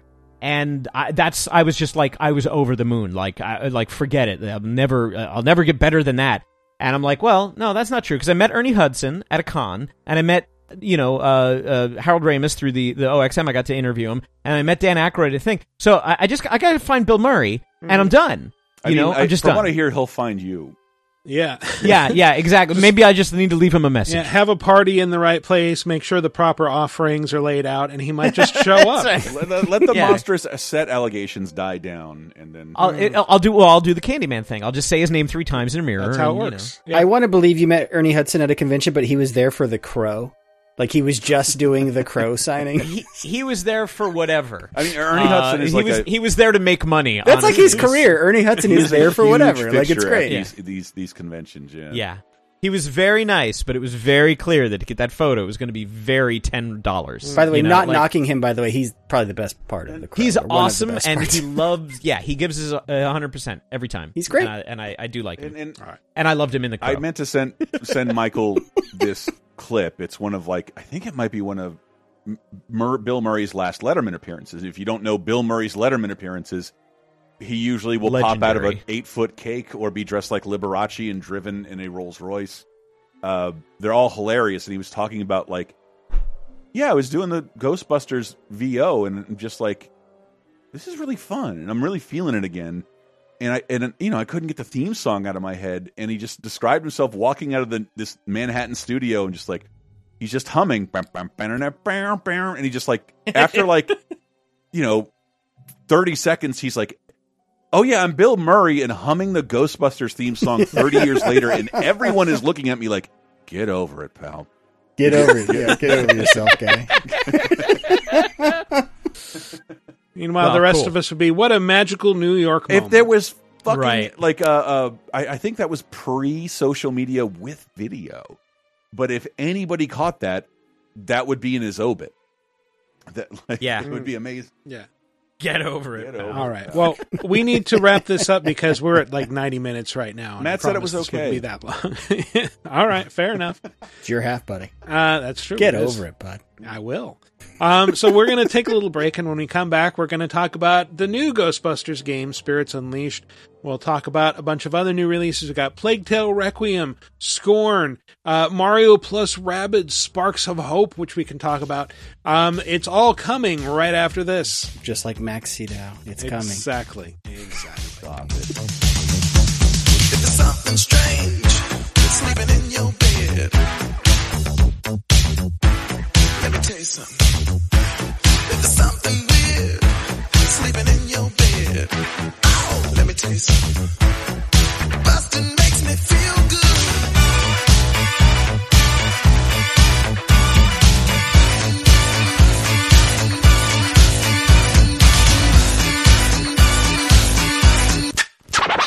Let's get scratching. Would you like exclusive bonus podcast commentaries and more from the LaserTime crew? Then we strongly encourage you to support this show on patreon.com/lasertime. It supports not only this show, but all the rest of the LaserTime network. You'll get commentaries, play games with the hosts, see exclusive videos first, and receive an uncut weekly ad-free podcast bonus time. Speaking of which, here's a quick taste. But I want to talk about good cartoons. I want to talk about a good cartoon, a good experience, a movie I have seen 3 times. What? I've seen 3 times. Yeah, I've seen it twice already. That's Chippendale Rescue. What the fuck? I'm supposed to be the diehard here. Jesus Christ. It does seem like a movie custom made for you though, Chris, because it's like the sequel to Roger Rabbit. It is Roger Rabbit, and I don't say this with cynicism. It's Roger Rabbit for millennials and Gen Xers, and just because I didn't want to spoil things for Michael. I was just trying to say you're not going to see Mickey. And you're not going to see Donald, really.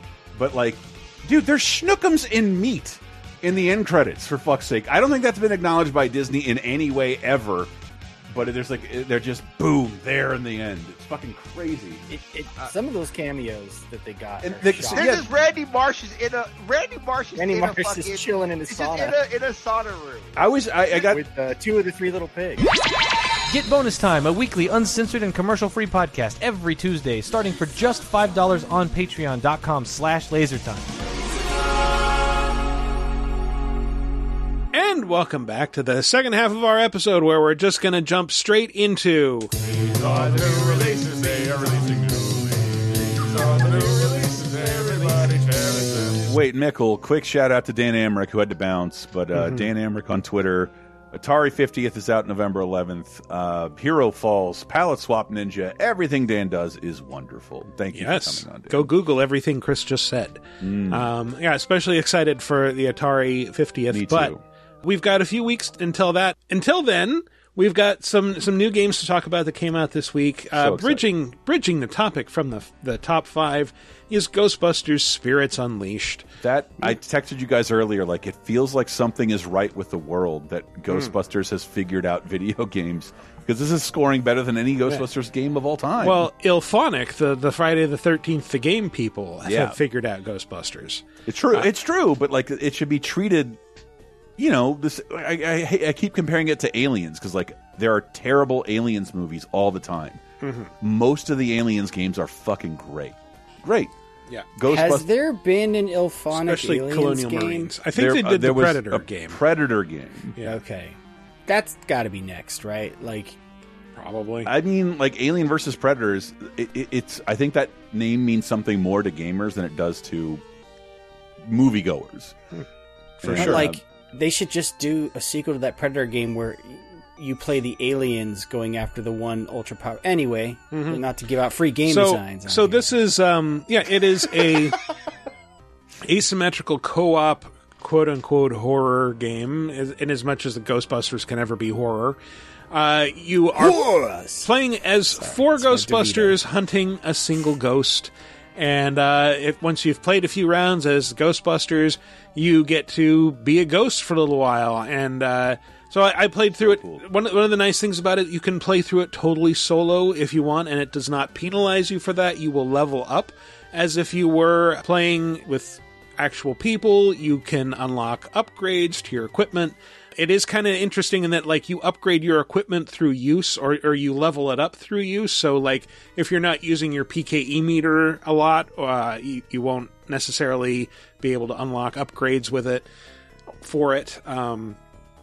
But it's a cool first-person shooter. As a Ghostbuster, you are using the proton streams to capture ghosts. You know, you grab them with the stream, and it's sort of like a fishing mini game in that, like, you have to hold it on them for a few seconds until the meter fills up, and then you've lassoed them, and now you can hold them in that for a while.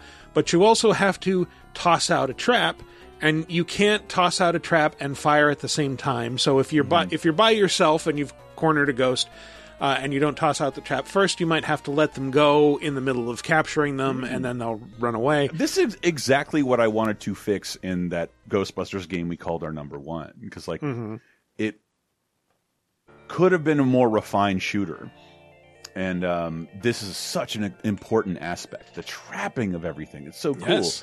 Like a 2-mechanism kill. For your enemies, and it was so. I only glazed a couple reviews, but like I'm so happy people fucking dig this. Yeah, I mean, remember Friday the 13th? It was like an 18 mechanism kill. You had to like knock his mask off and wear a certain sweater. Put on your mom's sweater, scare him. Call Tommy It was Jarvis. like a cheat code. Like people didn't find that out until weeks in. They're like, "How do you kill Jason?" What I just said in that accent sounds like that's not what you needed to do, but that was like it's half absolutely of what you need to do. Yeah, you have to lure him to his mom's cabin so he gets depressed or some shit. It's really funny. And you have to spoof his therapist's number so he calls you when he's trying to call them. Oh, you mean Mr. J? Mr. J. Sorry. Yeah, no, this is just so you capture them. It's better if you have friends around. Someone else can toss the trap out while you lasso them. If multiple Ghostbusters lasso the ghosts, it's more effective and can keep them held there longer. And then you're just trying to wrestle them through the air until they're over the trap, at which point they will be sucked into the trap. Now, if you're playing as a ghost, that might not sound very fun. As soon as I get trapped, is it game over? No, because as a ghost, you have 3 rifts in each level that each time that you are captured, you will rematerialize through one of the rifts. Oh, and I thought you meant like you could like bring up politics or something like that. No. Really scare everybody off. You create a rift. The Ghostbusters can find your rifts with the PKE meter, and if they find them, they can destroy them, and then you have to try and defend them. As a ghost, there are different types of ghosts that you can be.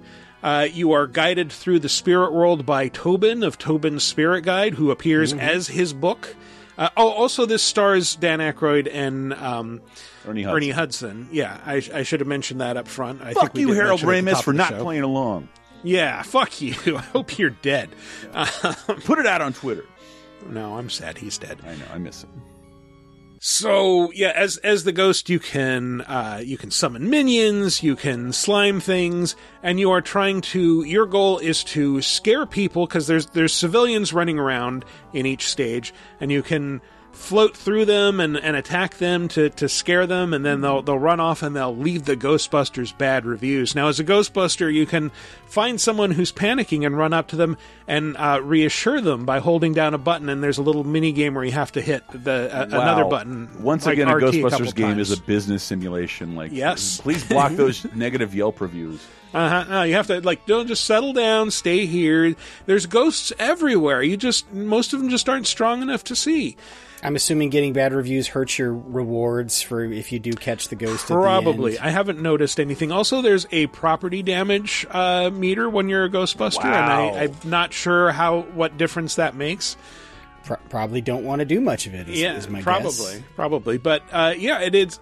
And playing as the ghost is fun. Playing as the Ghostbusters is a lot of fun. There's like a bunch of different maps you can play on. One is clearly like based on Alcatraz. There's a museum. Oh, and yes, as the ghost, you're not just trying to scare people. You are trying to haunt the entire map, which you can do like one room at a time, and you can actually like go up to objects and expend some of your energy to haunt them. And once you run out of energy, then you have to possess an object and hide in it while your battery recharges, basically. But not like your one player is playing Splatoon. I'm sliming everything all around. No, it's not quite like that. No. Yeah, you're trying to avoid the Ghostbusters or slime them. You can sneak up on them and temporarily disable their proton packs. So, yeah. Are these signature ghosts? Like, are you playing as Slimer, the Onion Ghost? Are you playing as the Scolari brothers? Or are you just generic? You start out playing as Winky, who is a ridiculous-looking pink ghost that's covered in eyeballs. And, also, what my mother called our dog's dick. Oh, nice. Yeah. You're welcome. How did I know you were going there? You're welcome. How often did you talk to your mom about your dog's dick back in the day? I want to dig deeper. Dog dicks. Had to tell me to service the dog. It's our family's leg. It is.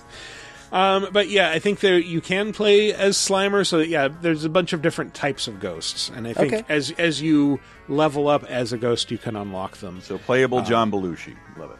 Mm-hmm. You want to play as Gozer, you got to buy that DLC. Yeah. Also, I didn't mention. While the NES version of that original Ghostbusters game did have like the terrible ending text, the weird translation with "You have proved the justice of our culture," the Master System version was actually perfect English, but then called the end boss Gorza. Like, you have saved the city from Gorza. Like, thanks, someone who clearly didn't see the movie. Really go for Gyoza, right? Yeah, come on, Gorza. Oh. Sorry for that tangent, but yeah, it's a lot of fun. Tangent. I would say it is probably, it stands right up there with the 2009 game. It's really good. It feels really good. It's fun. Just glancing at the reviews of things contemporarily, this is one of the highest rated Ghostbusters games ever made. Yeah. Ever made. Michael, did you already say, so like if you play alone, which that's kind of how I always play, it just match makes you, or you can just play offline? You can play offline with AI partners and AI ghosts. Okay. And how it is feels the fine. AI? The AI is pretty good. The AI usually beats me to things. Like, if I'm trying to like find the rift and I'm just stumbling around the PKE meter and it's like, oh, my partners are on the other side of the map capturing the ghost, I better run over there. And also, if who gets the credit for the kill, basically, for the trapping, is determined by whose trap the ghost goes into. So it's not uncommon for, like, the AI, every other AI player throws their trap out at the same time, and then it's just a crapshoot of, like, oh, whose trap But gets the I ghost. think we emphasized that in the first segment, that, like, I'm nostalgic for a lot of things. He-Man, Rocko's Modern Life. But I never wanted that job for me and my friends in a game before. we all grew up loving He-Man. Did you want to be He-Man in a game? What did He-Man actually do? I wanted What's to his hang job? out with He-Man. Yeah. That was my fantasy. I'd make my friends pretend to be He-Man, and I would pretend to be myself. That was the only anecdote I didn't say. Like, the first after-school program I went, like, once I was old enough my parents could go back to work, it was like, hey, you're an after-school program. Come up with a club and get people to join your club. I'm like, He-Man Club. And everyone's like, He-Man's stupid. Yeah. Ghostbusters. And I'm like, what's Ghostbusters? Wow, And that's how I learned what Ghostbusters was, being ostracized and rejected. Meanwhile, I was rejected for liking Ghostbusters. Should have switched schools. Even 2 years difference, man. That's all it takes. Yep. I love Ghostbusters so much, and it's really great to see them find a foothold in the game space. It really is, because like I think there was a kind of fun mobile game, and there's been that VR game you can play in certain areas of the world. I think they shut down after COVID. That yeah, the thing I did the Star Wars version of, like, it's like remember how was it Photon or the laser tag? There used to be like laser tag centers. It was like a VR center where you went for a VR experience. But it's like we saw a bunch of people announce like Terminator and RoboCop and Predator games, and it's like Ghostbusters is still more game friendly than all of those franchises. We just haven't found a way to nail it, and it's nice, even if this isn't perfect, a step closer to that. Ghostbusters game forever. So it's pretty good. I think we've been a group of old guys waxing nostalgic about a 38-year-old franchise for probably long enough, and there are other games that came out this week that are mostly pretty good. Scorn, I played some of that. It is basically an H.R. Giger-inspired nightmare world. I really enjoyed the first few hours of it, where it's just kind of exploration and puzzles.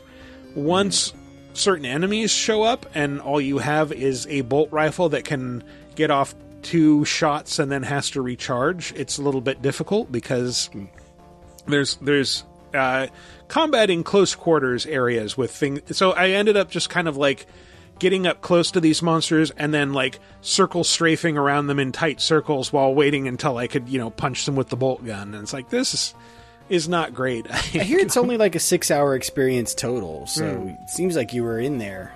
Yeah, I know that there are better weapons that you can unlock. I just didn't get to that point. There is a lot of grossness, like Spike Lee's Mo Better Weapons, by the way. You encounter like your weapons are living things, and one of them is given to you by like this thing called the Parasite, which you see it crawling through like vents in this level or something, and then all of a sudden it jumps out and attacks you, and you get this first person cutscene where it grabs you and like wraps its tail around your neck, and like the world like slowly starts to fade away, like you're suffocating. And then you just like get released and look down, and it like stabs its forearms into your abdomen. Hey! And then it's just like, hands you a gun, and it's like, let's go. It's like, all right, I guess you just are going to feed off me now while I run around, and this is somehow beneficial to me, because that's the kind of game this is. This had one of my, what do you call it? Like the downside of Game Pass. Because this immediately premiered day one on Game Pass. I was having insomnia. I'm up at like 3 in the morning last week, and this looks rad as fuck. Download. And then I went to bed and never thought about it again. It's like, if I would have paid for this, of course I would have remembered it. But like, I preloaded this thing. Me too. I preloaded it.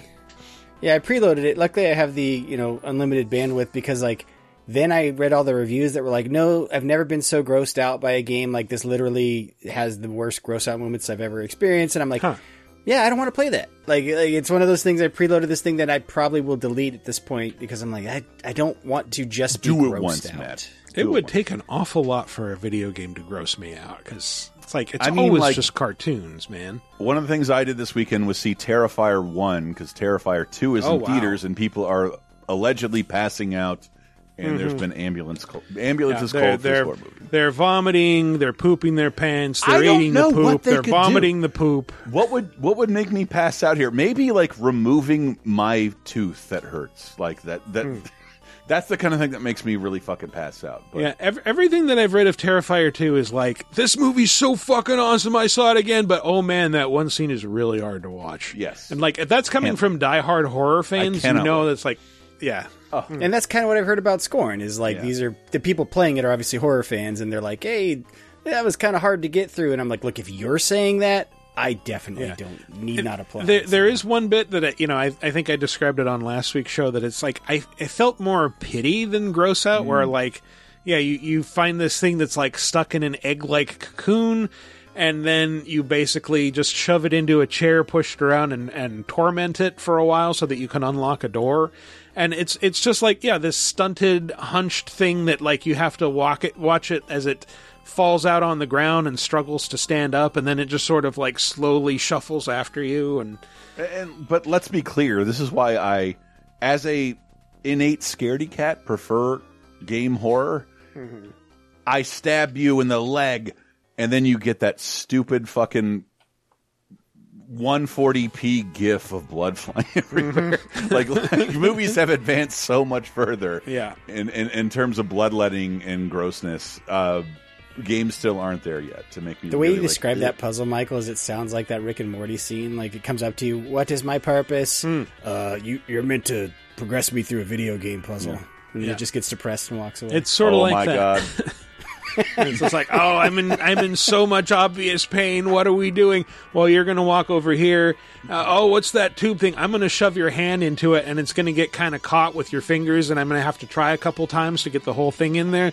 Then you're going to scream and writhe around a lot, and then you're going to get a little hidden blade grafted to your hand, which you can then shove into a lock and then get stuck, and I'll just leave you there. Perfect. Yeah. The alternative is I found out like, there's a shorter way to execute that puzzle, which is instead of getting his shell taken off, you put him in this other machine that just literally scoops him out of the shell in a big gross display, dumps him down a chute, and then you take his arm and it's like, well, I guess I can stick this in the machine. So gross. Yeah, it is gross, but it's compelling, and I really like the exploration and the puzzle solving. So I can't wait to play it. If you have Game Pass, check it out. A really great Halloween freebie from Game Pass. So yeah. And as the kids would be singing right now, it's Scorn, a big hunk of game. It's got the juice. You would understand that. Oh, Corn Kid! Corn Kid the is Corn the best. Kid, yes. Corn Kid for president of everything. Wow. It's Scorn. Every time I read the name now, all I think about is Corn Kid. I love Corn Kid. It's got the juice. It has the juice. Anyway. Persona 5 Royal, speaking of Game Pass, came out on Game Pass and on Switch. Switch, the big platform everyone has been asking for years. So it's not only hitting all these platforms. Like, man, Switch users have to decide: he wants to pay $60 or get a $300 Xbox Series X, which this will be installed on this. But Persona 5 is one of my favorite games of all time. I never finished it, and I always wanted to, especially with this more refined version. And which adds a bunch of stuff. It adds a new character and new story arcs that involve said character. It looks like this is its debut on Xbox Series X specifically. I know all this, but I'm trying not to say too much because I work for Sega. I always have to caveat there. But yeah, this is it's also on PC Game Pass, so you can go play it there. So cool. Like I said, I've played this. I spent over 120 hours on this game.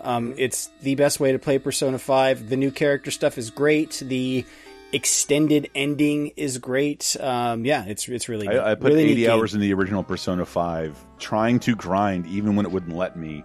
And I just kind of want to like, all right, I know how to do this. I want to start over 5 years later. And I don't have to pay anything. It's on Game Pass. It's wonderful. And I love the it still has the best victory music ever with that street organ. Which I also stupidly described as Sesame Street music. Well, that's where a lot of us first heard that sound. We heard 70s harpsichords or whatever it was. Yeah, and to confirm that this is the first version to come to Switch is Royal. So the thing everyone's been asking for years and years is now coming. It's why Joker got into the game 3 years ago. Strikers did come to Switch, apparently, the action RPG sequel, but that's not the same thing. This No, is different game. actual Persona 5, which is fantastic. Everyone should play it. I'm also really loving, speaking of Game Pass, Plague Tale Requiem, sequel to one of my favorite, surprise favorites from a few years ago, Plague Tale Innocence. I absolutely loved. This continues a lot of what made that game so great. You are once again playing as Amicia, the teenage French girl, a noblewoman who her brother came down with a mysterious malady, and spoilers for the first game, it's a thing called the Macula that gives him extraordinary powers, one of which is he can control rats, which comes into play in this game, and also is one of the reasons that this game features gigantic fucking swarms of rats. At one point when they are first introduced, they just, you're exploring these ruins and you hear, this chittering, and all of a sudden, one of the walls explodes and a tidal wave of rats just swarms into the room, and, you have to run down a hallway with this thing coming after you and try to find safety. There are rules with the rats, they can't go near fire, so a lot of the puzzles are figuring out ways to light a path to safety. They're also gluten-free. Mm-hmm. They won't go anywhere near a bakery. That's sure. No, I'm lying. Michael, yeah. keep going. Yeah, I was sure the Nemesis system, Rat Tech, was going to take the industry by storm a couple years ago after Dishonored 2. I'm glad that Plague Tale, they get to keep owning it. Yeah, but it always looks really cool, and it's it got off to a slightly slow start. I was telling you, here's the tutorial where we're going to learn to play hide and seek in a field, and things are so pleasant. I'm gonna my little brother's throwing pine cones into the river. I'm gonna whip him with my sling so I can learn how to use the sling. And a little boy's playing with us. Let's go explore this ruined castle. Oh shit! There's a bunch of crazy beekeepers with axes and they're after us. And now we're back into town. Everything's safe. Let's go explore. Go see the fair. What wonders await us? Oh shit! There's mercenaries and rats all over the place, and we're wading through hip-deep corpses in a plague-stricken part of town. Again, that's the Game Pass curse. Mm-hmm. I played. Michael was very adamant about the first game being this is probably going to be one of my games of the year, and I'm like, oh shit! All right, this shows up on Game Pass. I'm going to play it, and then my vague impression is go to garden, look at flower, look at shoes. They are tied. and I know something picks up eventually, but it was just so long to get to it. It eventually becomes a series of stealth sandboxes where you are trying to get around, people often who have torches to protect them from the rats. There's a lot of ways to dispatch them. One of my favorites is just a sling to the head. Amicia kills a lot of dudes that way. You can, an especially devious way is this guy's carrying a lantern to keep the rats away. If I target the lantern, it'll go out and he'll just get swarmed by rats and I'll get to watch him being eaten alive. That's always fun. Why don't they just try compromising with the rats? Rats can't be reasoned with. They're mindless killing machines, as every rat owner knows. I guess. Ooh, nice. I don't know. I'm glad that they've seem to be continuing the series with a good second entry. So far, what I've played is very fun. It's very pretty. I'm really pleased with the sequel so far. And again, it's a super interactive. What would you call that? Narrative-driven game. It's not Until Dawn. It's not a Telltale game. You're always moving your character around and interacting with. They're narrative stealth games, right? But with that rat mechanics. Mm-hmm. Speaking of games that have improved on their second iteration.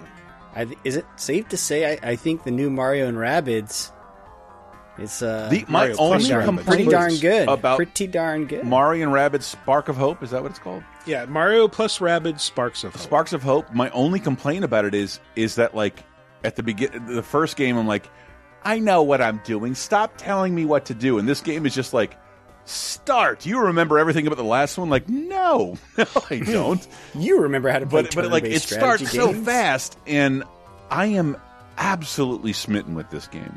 I love it so much more than I did the original. I cannot say enough nice. I really liked the original, but this is an essential game this year. Mario & Rabbids Spark of Hope. My only complaint about the original was it ran on us a little too long, where I have to admit I was never really able to finish it because I'm like, I sort of had my fill. Like, it just... True. It started to get repetitive and stuff like that. Whereas this one, I'm like, I think they must have learned that lesson. I haven't not beaten this game yet. But Maddie, what's the genre of this called? Like, I call it XCOM. Turn-based tactics. Turn-based tactics. Like, I really think they fuck with that terminology to the point where, like, if you could make a subgenre of that, all the stuff you can do in between your turn is crazy. You can throw yourself. You can do all this other shit.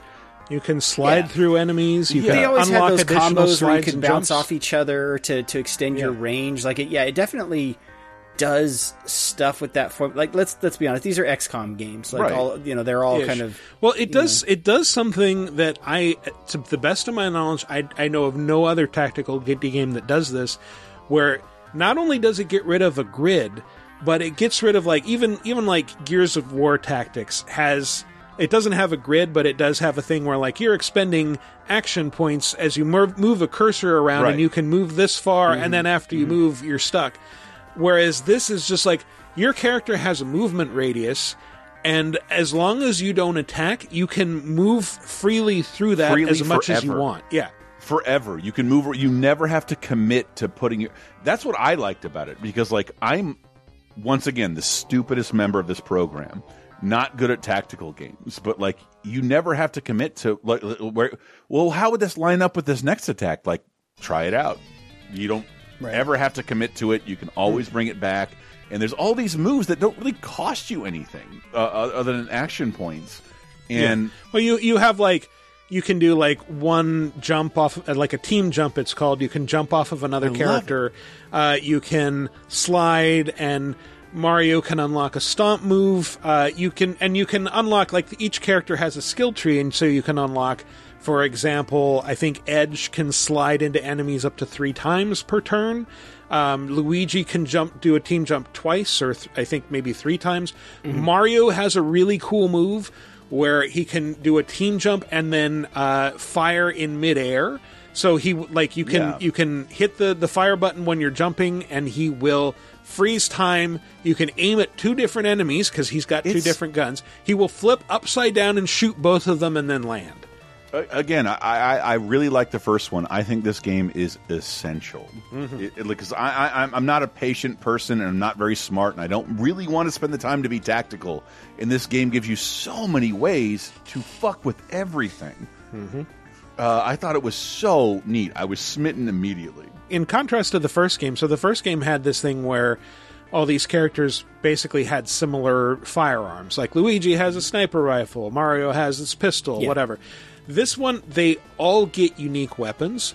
Like, Rabbid Luigi has a frisbee. It's called the Disruptor, which can bounce between multiple enemies. The one that stumped me at first was Rabbid Mario, because he doesn't have a gun. He just has a pair of gauntlets. And I'm like, well, how much use is a melee character, really?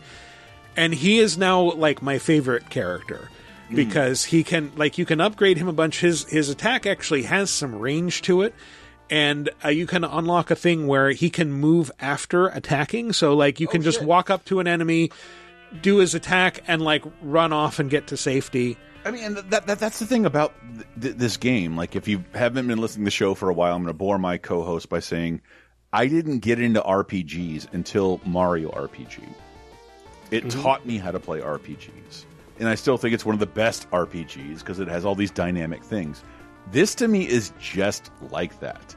Like, encourages experimenting. It's kind of hard to die if you're playing on, like, the regular difficulty. Really fuck around. I should say, full disclosure, I do work for Ubisoft. I did provide these guys with codes, or Ubisoft did. But I'm talking about this just in my capacity as the host of this show. I'm talking about this as someone who doesn't like this genre of game. And I am absolutely smitten by this. This is one of my favorite games of the year. And the overworld aspect of it in general, I know there was some of that before, but this is utterly charming. And I just want to say, it is officially nostalgia. I love Mario Galaxy, and this is dripping with Mario Galaxy. Oh, yeah. And star bits, all the sound effects, the Lumas play a massive, important role in your fucking combat. Like, I mean, I was so happy. Well, the comparison that I hit is like, you remember Final Fantasy VII, how materia worked? Mm-hmm. Where, like, you know, you assign materia to each character, and you can level them up with that character, and then you can hand off the leveled materia to another character. That's how the sparks work, which are the rabid Lumas. So you can, like, eventually each character will be able to have 2 of them. They have different things, like they can augment your attacks with, like, elemental damage and effects, or they can make your character turn invisible. They can give your character shields. There's a lot of stuff they can do. And that's my problem with most of these games, because, like, what do? I have to look at every single configuration. The game's like, you can reconfigure any character to anything and any upgrade at any time. Yep. Oh, thank you. I can figure it out. I can look up what's the best solution, and I'm not committed to anything. I'm not dooming my characters like I did in Final Fantasy X with the Spear Grid. But I love and like, I don't have a really good way to articulate this. Having just seen the Mario trailer, and I think we can all say now, like, looks cool, right? Looks great.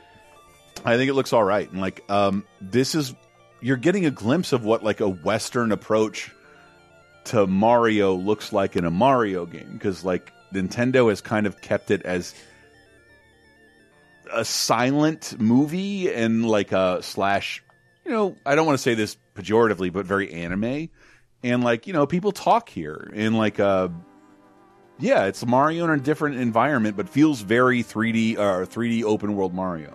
The Rabbids talk more than Mario, which is a little funny, but do they talk through that fucking Roomba character, or no? The Rabbids actually talk now. They speak in complete sentences. They do, like the Yubi minions. I've seen their dialogue, but they don't seem to be talking as much as, like, somebody's interpreting it for them. I'm not sure. You would know better. Well, no, I mean, like, the main characters speak in short sentences, but, like, all the characters that you meet in these different worlds are Rabbids. And, you know, they have some voiced lines. It's the other characters that you meet that I find hysterical, and, like, this is something Nintendo would never do. In a weird way, feels a lot like Mario Sunshine, which had a lot of dialogue. But, like, Mario didn't talk that much, but Peach did. But this is just like, you'll go to a different land and a guy will start talking and you'll learn his backstory, and they'll make some joke about a thing in the background. There are things to look at. Like, the open world aspect of it to this totally sold me on everything. I am smitten with this game. Smitten. Yay. I fucking love it. But yeah, the way that it's divided up, as opposed to, like, so the first game did a neat thing where it integrated the battlefields with the world that you were exploring. Mm-hmm. Like, you'd be running around exploring and, like, oh, now we met some enemies and now we're on a grid and we're fighting. This one splits the exploration and the battles into 2 different worlds. So you have, like, the open world that you can freely explore and gradually unlock areas and make it bigger and bigger. And then when you run into an enemy, then you're taken into this bespoke battlefield. And if you slide into them, then you can face, like, weaker or fewer enemies. And if they slide into you, then you're facing tougher enemies. It's neat. The other one, you just walked into the arena and you knew you could spot it coming up to you. Exactly. You'd be walking through the levels and you're like, oh, that's that totally aspect that arena. makes me like when the first area I went to, I'm like, this feels like a carryover from Bowser's Fury, which is, like, too new to be classic, but, like, somebody out here is a real big Mario fan, and it's not just fucking Tanuki suits and and mushrooms. Like, it's real good fan service. Like, the reorchestration of the Mario 64 open world music, the overworld music, is so good. Yeah, and it's done by Grant Kirkhope, who's amazing. He's a big rare composer, but there's actually 3 composers on the project. He's joined by Gareth Coker, who also did music for Immortals Phoenix Rising, and Yoko Shimomura, who is the composer for, like, the Street Fighter games. Nice. Now it's funny. I'm just seeing Metacritic reviews and this thing. I'm like, this might be next to Elden Ring, like, best reviewed game of the year. The best reviewed game of the year. It's up there. If it's, it's gonna, I mean, the reviews aren't finished coming in, but it's reviewing very. I guess Persona 5 Royal also, but that doesn't count. That's a game from a few years ago. So, yeah. But I'm so glad you guys are loving it. I'm loving it too. It's a really just genuinely fun game, especially if you like tactics games. Yeah, I mean, the other thing I love about it, and I have to go on a road trip soon for business, is it's on Switch. I can take it with me. It's portable. Yeah, that's more an ad for Switch than anything. Hi, friends at Nintendo. But no, it is always a great selling point. Is it's like, yeah, it's on Switch. I can take this with me wherever I want. Mm-hmm. Even the bathroom. I won't tell anyone if you do that, listener. But don't do that. Clean your Switch. Well, you won't know. But yeah, they wouldn't tell me. I'm just saying. Then I'm not going to borrow their Switch. I'm not going to pick up their Switch. Play your Switch in the living room. The bathroom is for the leapfrog. Gross. Leapfrog. It's gross. All right. Well, let's move along to...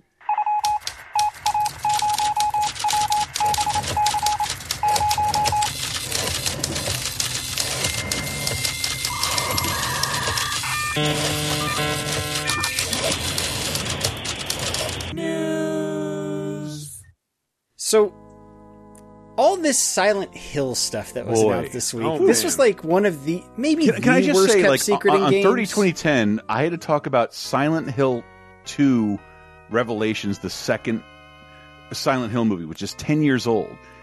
It's sort of the last time the series was addressed, and for some reason they adapted 1 and 3 in movies, and this one bombed, and like Silent Hill disappeared forever. And I had to tell people, like, if you like Silent Hill, later this week, we're supposed to be hearing something major about the franchise. Well, we've been hearing for months, too, that, like, Konami's definitely working on Silent Hill stuff. And it's I didn't think it would be this major. Well, I'm sort of glad they just waited and did all the announcements at once. It was it was like a Silent Hill event, right? So I'll go through the announcements, and some more exciting than others, but there's fucking... Look, if you were, like, really lamenting the lack of Silent Hill the last few years, boy, does Konami have good news for you. We've gone from no games to 4 games in a movie. Yeah, so you're getting 6 seasons in a movie. You're getting Silent Hill 2 Remake. That is the thing that Bloober Team is working on. That's the one that everyone kind of... That was a big known secret. I am real curious to see how that turns out, because, like, the medium was, like, this very much feels like a Silent Hill game, but it's also... like, it's not quite where a Silent Hill game needs to be. Yeah. So I'm curious to know, like, okay, how faithful will this remake be? Are they going to change a bunch of stuff? Is it going to be less combat oriented? Now they have a defined template, and like, again, I'm not a Silent Hill expert. We were talking about that off mic. Like, it's a kind of a big blind spot for me because I didn't love Silent Hill 1. I watched a friend while high playing Silent Hill 2 for 40 hours. And then, like, I played 3 and, like, I don't like this. And I never liked it again. And I previewed the games and written previews several times. Never been a big Silent Hill fan. Yeah. But I respect the fan base. Sorry to go through the rest of the announcements then for you. Yeah. Well, I want to say I absolutely love the Silent Hill games, especially Silent Hill 2. Yeah, Silent Hill 2 is very special. That's the most fondly remembered? Yeah, that's the one that I was telling you guys earlier. It might be one of the most important narrative games of the last 30 years. And it changed the way, Resident Evil changing is a response to Silent Hill 2. Resident Evil, Silent Hill 1 is just a Resident Evil game. It looks like shit. Yeah, but like, it was one of the first video games that kind of just leaned into the idea that, like, well, no, these monsters that you're seeing are all manifestations of personal trauma. And, like, this goes so much deeper than just you're in a demonic town fighting monsters. Right. There's a secret ooze infecting everything. Right, yeah. No. Secret of the ooze. So that's not the only Silent Hill game announced. There's also Silent Hill Townfall, which is a partnership with No Code Studios is the dev, and then Annapurna is publishing this one. So, Konami with Annapurna. And this one is a unique take. Annapurna, if you've played their games, they're kind of art games. I think it's fair to say Annapurna makes art games. Well, so. I think Annapurna seems like a good fit for Silent Hill. Yeah, they're like a digital Devolver that doesn't drink. There you go. There you go. Let's see. Press F to celebrate Silent Hill F, which is a new spin-off announced set in the 60s in Japan. Really gross trailer, by the way. Written by acclaimed Japanese writer Ryokishi Oseven, who created visual novels like Higurashi and Imineko. And I'm sorry if I butchered any of that stuff. But yeah, it's a spin-off. Yeah. It juxtaposes on the beautiful, I'm reading from this IGN article, beautiful and terrifying world and focus on the psychological, supernatural mysteries of Silent Hill. Yeah. Also, really great gross-out shot at the end of that trailer. Okay. Yeah. I said earlier, like, how could a video game gross me out? That came pretty damn close. That one got close? Yeah. All right. Silent Hill Ascension is a kind of a different take. It's an immersion project where participants from around the world will control characters. The way it's described here by IGN is like a Let's Play Pokemon, but with Silent Hill. It's hosted by Howie Mandel, and it's 1 versus 100. Is that the one that's Behavior, like the Dead by Daylight Behavior's involved, people? Bad Robot Games, Genvid Entertainment, and DJ2 Entertainment. Electric Boogaloo. Return to Silent Hill is an upcoming movie by Christoph Gans, the director of the first Silent Hill movie. What I said, like the second Silent Hill movie is terrible. But Michael and I used to have to do a bunch of research. Like before video game movies were good. Your Sonics, that Mario trailer looks great. Silent Hill was kind of the best video game movie the first one was the best video game movie that had ever been made. It still wasn't great, but it was the best video but it was game an movie that had ever horror been made. film, where the second one isn't. Other than Mortal Kombat, maybe. Mortal Kombat is still took a lot. Again, I love Mortal Kombat and Street Fighter now, but at the time they were terrible contemporary movies. Silent Hill wasn't, and the guy who wanted to make Silent Hill 2, and including adapting Silent Hill 2, gets to make a Silent Hill movie. So. Yeah, and I'm really pleased because I remember reading an interview at the time where he was talking about it, and it's like, well, we have to start here, but the story that I really want to tell is the story of Silent Hill 2, which is the story of Orpheus. Yeah. The idea that this man, this love-struck man, journeys to hell to find and bring back his wife. Makes her take the blue pill. Oh, Orpheus. Gotcha. Yeah, not Morpheus. No, Orpheus. Think what dreams may come. Robin Williams. Come back with me. But yeah, and like I'd never thought of the story that way. And it's like that's actually a really beautiful way to put it. And so I was rooting for him to be able to make that, and instead they made the shitty Silent Hill 3 adaptation with Kit Harington, passed it off to another director, it bombed. I didn't think this was ever going to happen. So, like, the fact that 15 years later he's being able to pursue this project finally is kind of amazing, and I really hope he's progressed as a filmmaker since he made that first movie. He has. He's probably directed many Hulu commercials at this point. I will say Brotherhood of the Wolf was a really fun movie. That movie is amazing. Too long. It was... Sorry, we talked about that a bunch in 2010 because they promoted that like that was going to be the new Crouching Tiger movie. And it sort of is, if you like French stuff. Yeah. With Mark Dacascos is that really cool dude who kicks all the ass. Anyway. Yeah. So yeah, lots of Silent Hill for you, just in time for Halloween. Enjoy Silent Hill. I don't like Silent Hill, but I went and looked up what Konami has published since Metal Gear Solid 5 in 2015. And if you don't like eFootball, Metal Gear Survive, what else? Metal Gear. If you don't like eFootball or PES, as it used to be called, and a couple of pro sports titles, in terms of what they brought to the West, it's Yu-Gi-Oh and Super Bomberman R. Konami has not been able to like have a press conference on this level for anything they're announcing for almost a decade. But we've all made jokes like Konami doesn't make games anymore, and here's this stream, here's four games in the same trilogy. Again, a lot of this stream was like, and then we also have purchasable statues, and like maybe you should slow down. Yeah. We don't know how good any of this is yet before we spend $190 on your. I'm guessing there's some pyramids. Well, that Inu End statue is pretty amazing. I know. I want to get my hands on it. Yes, Michael should be streaming from his house next to that dog at all times. All right, so yeah, tons of Silent Hill news. There was a lot of news over the weekend, a lot of chatter about part of the business we typically don't see. The voice actor who kind of made, I'd say her voice, Helena Taylor, is the voice of Bayonetta in the first 2 games. So fans were upset earlier this year that she was not returning for the 3rd game. And kind of the story as it developed was the official line given was, it didn't work with her schedule. She put out a series of tweets of video recordings explaining the situation where she said, no, it wasn't a scheduling thing. It was a money thing. And basically said that they only offered her $4,000 was their final offer to do the voiceover for the entire 3rd game.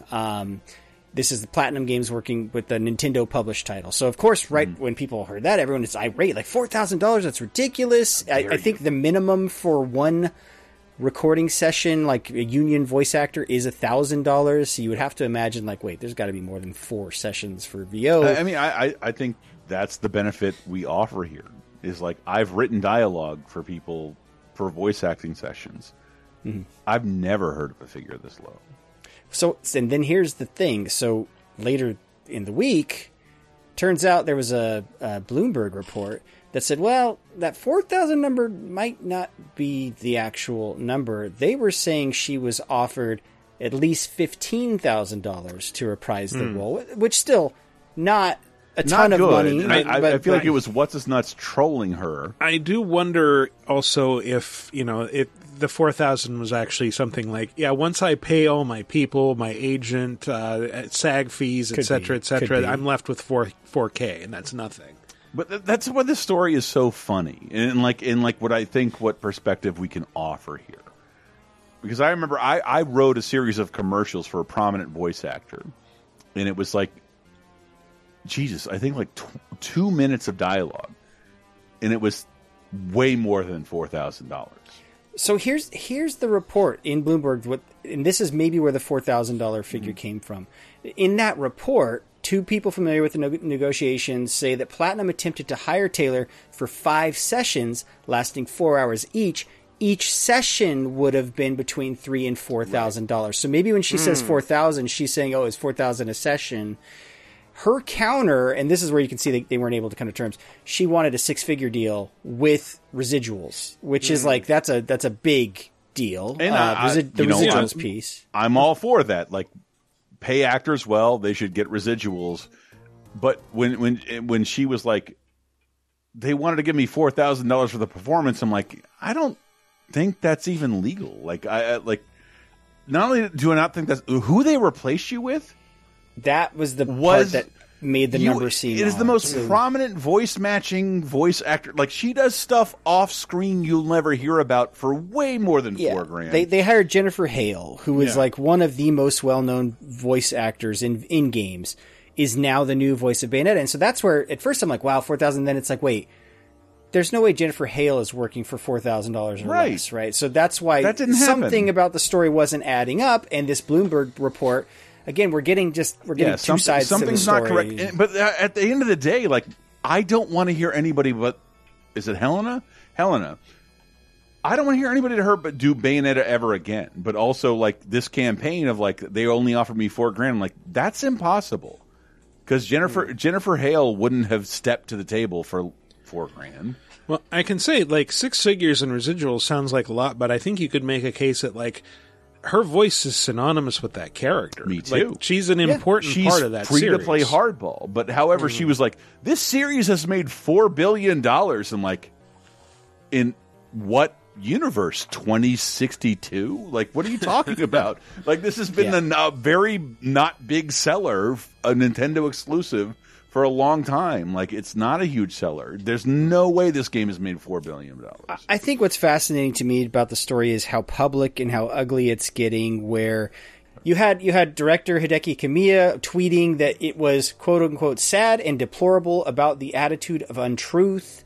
And then Jennifer Hale like weighed in saying, and I think she even acknowledged, like, yeah, I'm NDA'd, so I'm really not supposed to say anything, but I'll break NDA just to talk about, like, she supports voice actors and doesn't, she would never want to be appearing like she's undercutting anyone else. And she's, just trying to kind of stick up for the situation and give support to a fellow actor, but it's like... Situation doesn't need anyone sticking up for him. He speaks for himself. Yeah, I support... That's a Jersey I Shore support joke. actors in everything, but, like... Jennifer Hale is the Tom Hanks, or for younger people, the Logan Paul of the female voice acting industry.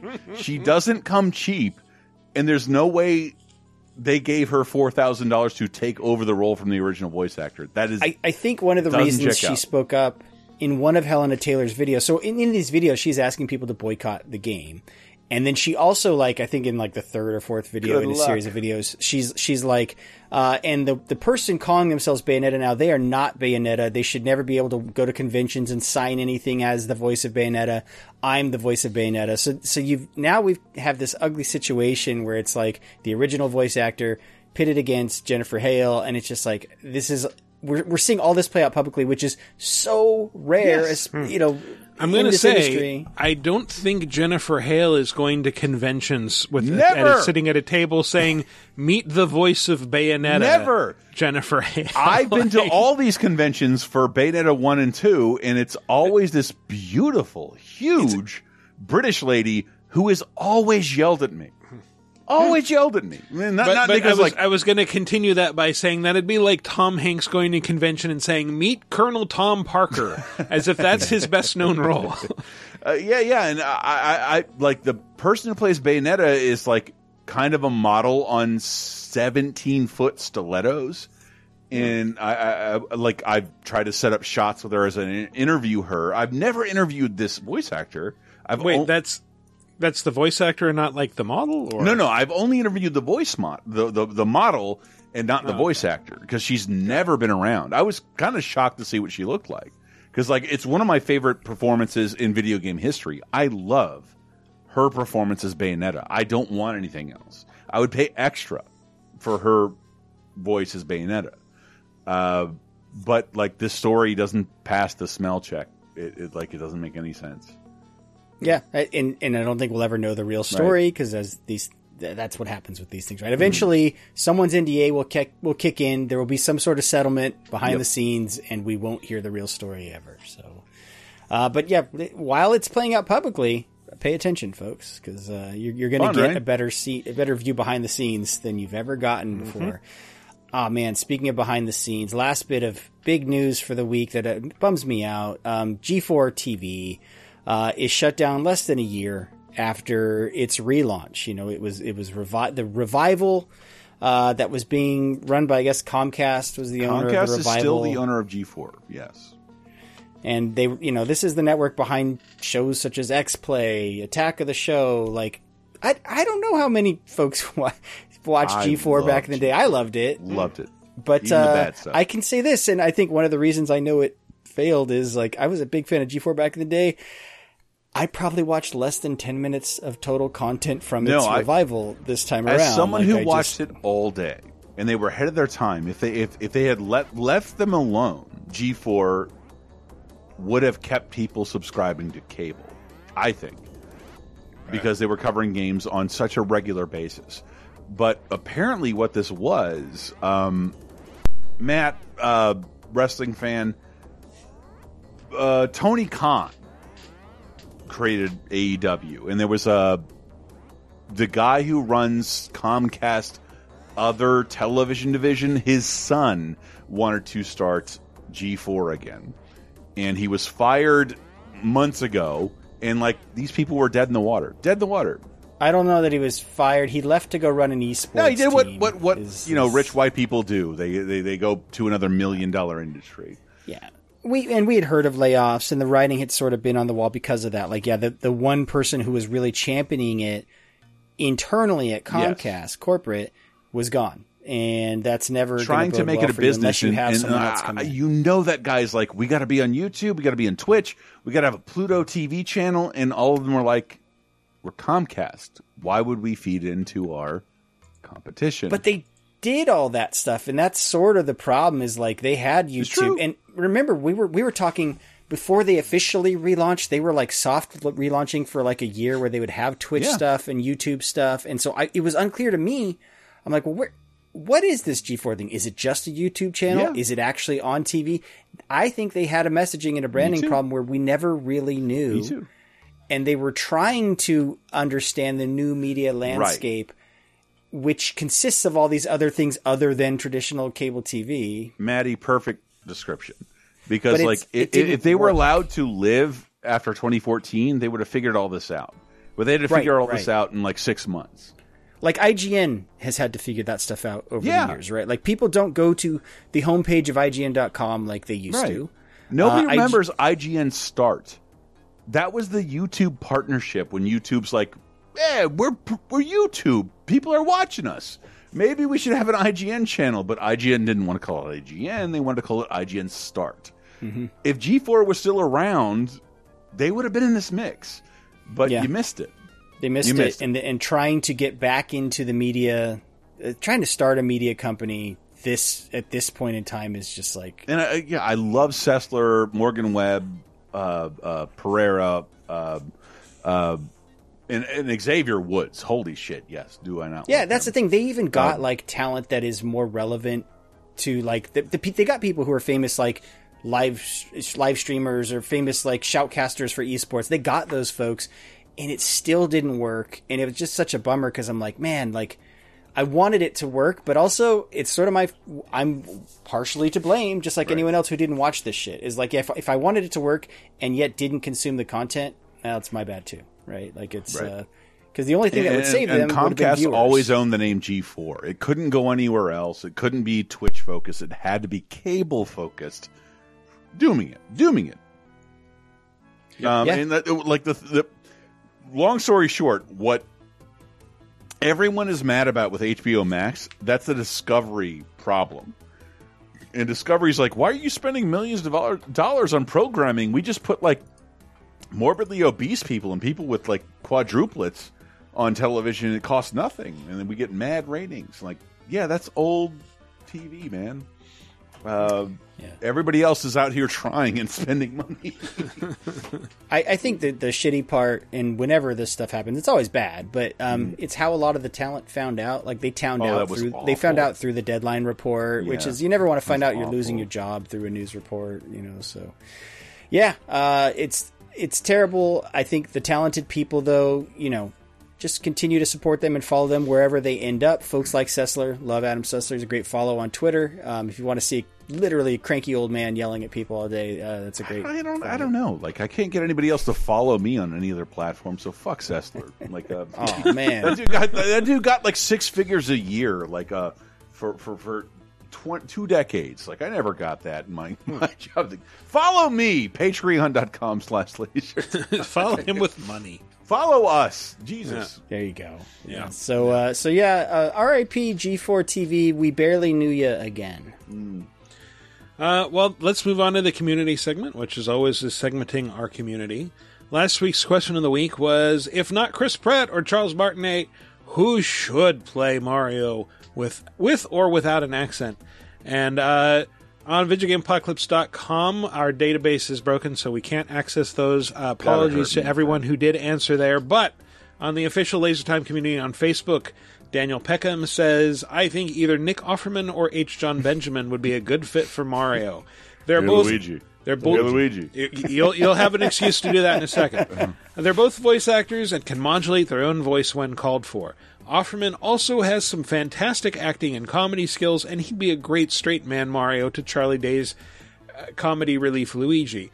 There's also the fantastic stash, but that's beside the point. I can see Benjamin playing the part as well, landing somewhere between the neurotic Bob Belcher and the laissez-faire Archer. I feel like either of them would be a better fit than Pratt. Also, and you want to read this part, Chris? Peach. As who? As Archer. As H. John Benjamin. Peach. Hey, Peach. What? Mushroom Zone. Like, so is that Mushroom Zone? Like Danger Zone? No, I thought that's the joke. That's what it's referencing. What I love about Nick Offerman in terms of all other actors. Like, he's the only guy. And in like, if you heard his story about being cast in Parks and Rec, it took forever. No one wanted him on the show, especially not in the network. He speaks very slowly. All the time. Like, everybody else in comedy speaks fast. Offerman is, bring me all the bacon and eggs. He would definitely give off strong Mario does not want to be here vibes. Yep. Yeah. Yes. Probably not the best for Mario. John Benjamin would be funny. Oh, Luigi phrasing. Let's see. Chris Lee Hosit says, hey, Chris Antista. I didn't read ahead. I'm surprised by this. For 2 reasons. Dude's Italian, and he's super talented at voice acting. Maybe he'd be a terrible voiceover artist. No, but he never fails to nail a character on the podcast. Dr. Light and Jesse Ventura make me laugh and all, but he has such a talent for finding the subtle touches that make a character unique. Hell, I'm reading about the Bayonetta voice drama, and they probably just could have gotten him to do it. Antista has real skill, man. I mean, thank you, but also, like, it like, what I liked about the Mario trailer was the simplicity, just Chris Pratt doing a New York accent. Mushroom Kingdom, here we come. Like, it's dope, man. Like, good. You might be the only person admitting to liking that publicly. Did you guys see that meme I shared with you where, speaking of H. John Benjamin, someone pointed out it sounded just like Linda from Bob's Burgers, and now I can't unhear that? Yeah, I've seen people doing pretty good Linda impressions to that. Oh my Bob, that's what I've been feeling. I fucking... John, what's his name? Never mind. Yeah, I suck at voice acting. That's why no one's ever asked me to do it. Well, maybe you can do a good performance as Jesse Moore, who says, "Hey, Brendan, what if they did a movie in such a way that anytime he's about to talk off the cuff, some other character starts talking for him. It's anytime he's about to talk, he's cut off, not off the cuff. He's not improv, Mario. I'm scrolling back and forth. Like, I have a very small window open. I'm scrolling back and forth. It's just a huge bit where he never speaks until the end, and it is finally him. And it's Kevin Smith. Snooch. Look, man, most girls don't bring you lasagna at work. They just cheat on you. Yahoo! I don't know. They crack me up. Or they don't know who they get besides Charles or Danny that would appease the people ranting about it. Ask the 10-year-olds who they want to play Mario. What a great statement, Jesse Moore. What do the 10-year-olds want? Mario will still be Mario in all of our universes. It doesn't matter who plays him in the fucking movie. You know the answer you're going to get is not. It's just going to be some fucking YouTuber. Honestly, I was going to say it's going to be Mario because they assume Mario is a real person. No, it's going to be some TikTok person. Never. Like, but Mario's voice throughout all this. If you haven't seen the stuff Nintendo has scripted for Charles Martinet to say outside of games, it's abysmal. And then, like, look for Mario 3D World Cat Mario, where they modulated voices. Hello, I'm Cat Mario. I like to climb things. And like he says Cat Mario, first off. Cat Mario.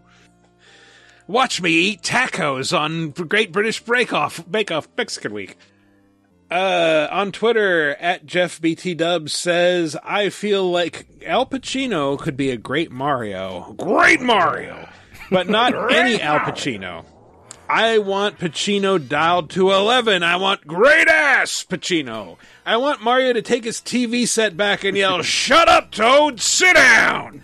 Basically what I'm saying is I want Al Pacino from Heat to voice Mario. Sure. You ever seen Toad bend over, muchacho? He's got a great peach. Like, you got great pipes, and you got your head all the way up it. Full Install says, I have zero interest in watching a Mario movie, so the only way to grab my attention would be if Matt Berry played Mario, specifically with outlandishly inappropriate dialogue. We're talking F and C bombs. What, cat? In most sentences. Even then, he'd be I'd probably pass. Yeah, frog and cat bombs. So long, Frog and cunt cat Bowser. I will say the role in Book of Boba Fett, not good. Barely Like, noticeable, honestly. You get Matt. Well, it's noticeable, but it's like you get Matt Berry.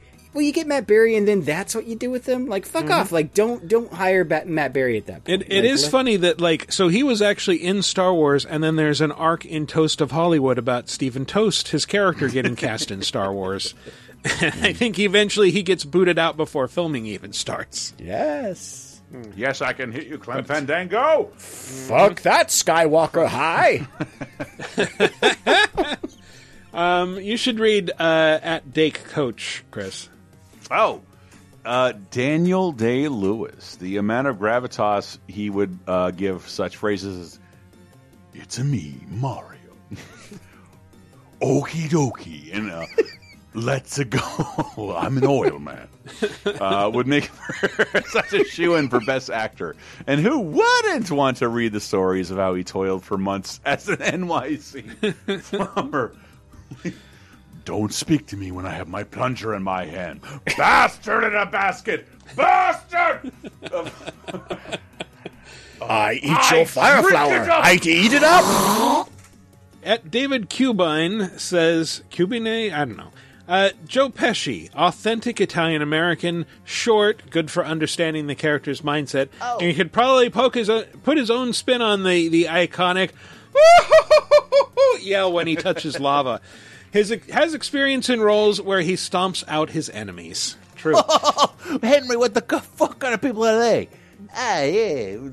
This guy over That's Tony Soprano. That is not. What kind of funny do you think I am? One dog looking one way, one dog looking the other. I just want the meme of Mario walking into the basement with like two Goombas behind him right before he's about to get whacked. Easy, Matt. Oh, you meant the mushroom characters. I meant that. Yes, I actually meant the mushroom. Oh no! Oh no! Like, Goombas would always kill him. What are you talking about? Well, I mean that scene. You know this. I know. Where he's about to be a made guy. Let's see. Oh, did you really have to leave me with Shy Guy Fieri?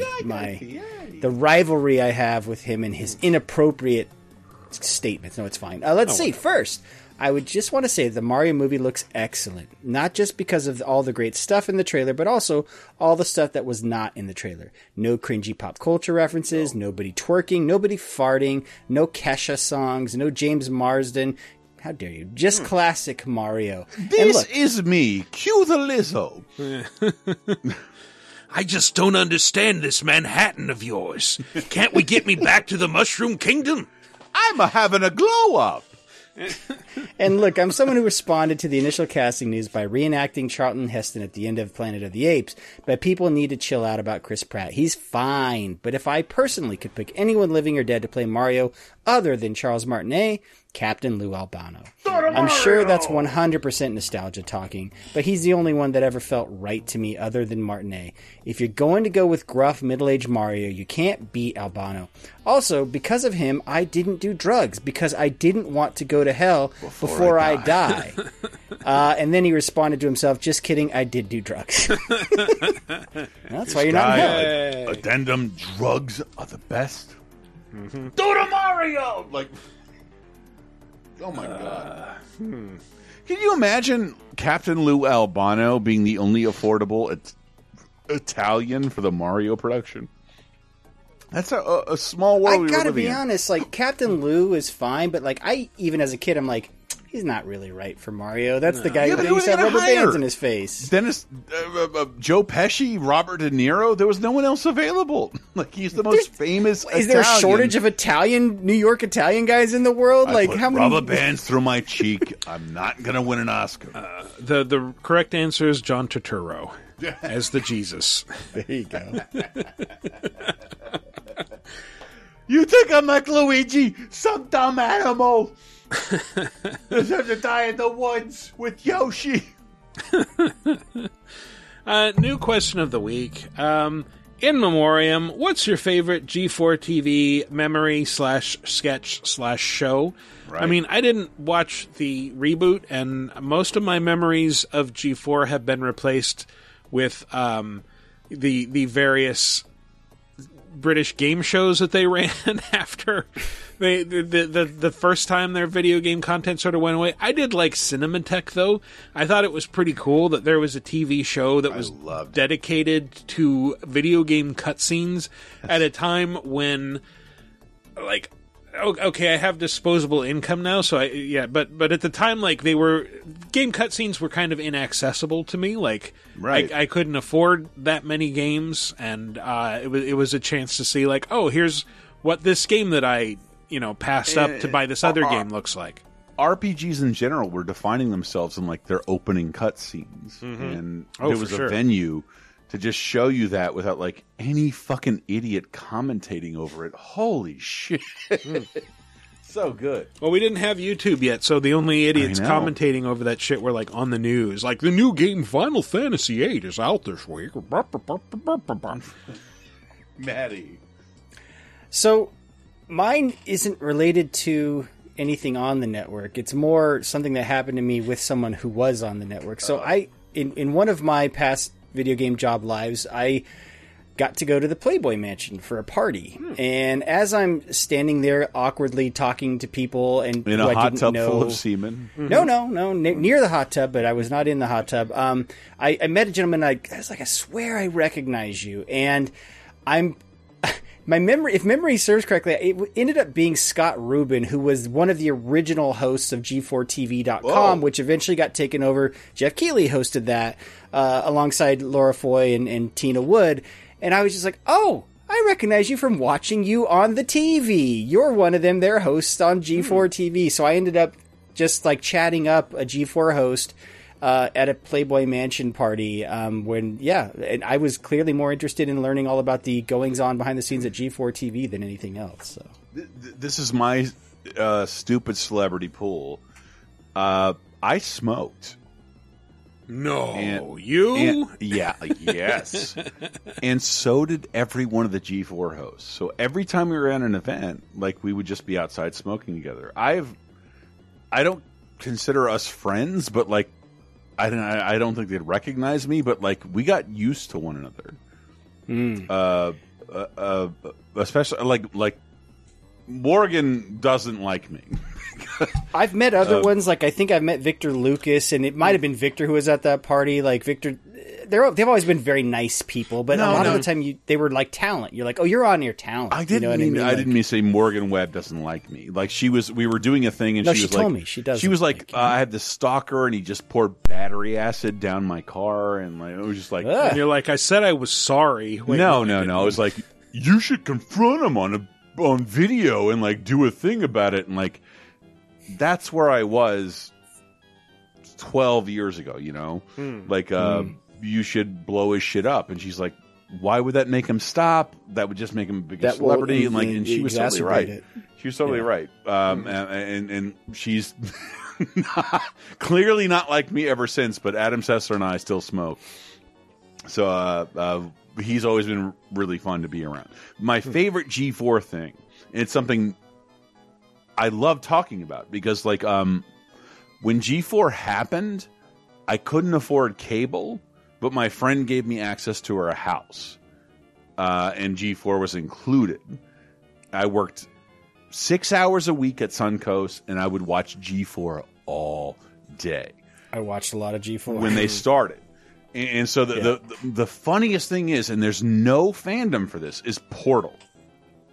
Portal was supposed to be the show where, like, what's going on in the world of MMORPGs? WoW is really cool, and so is Age of Camelot. It's what they realized. Like, if you ever watched Nickelodeon Guts, notice Nintendo never gave their games to Nickelodeon Guts. And nobody ever gave their games to Portal.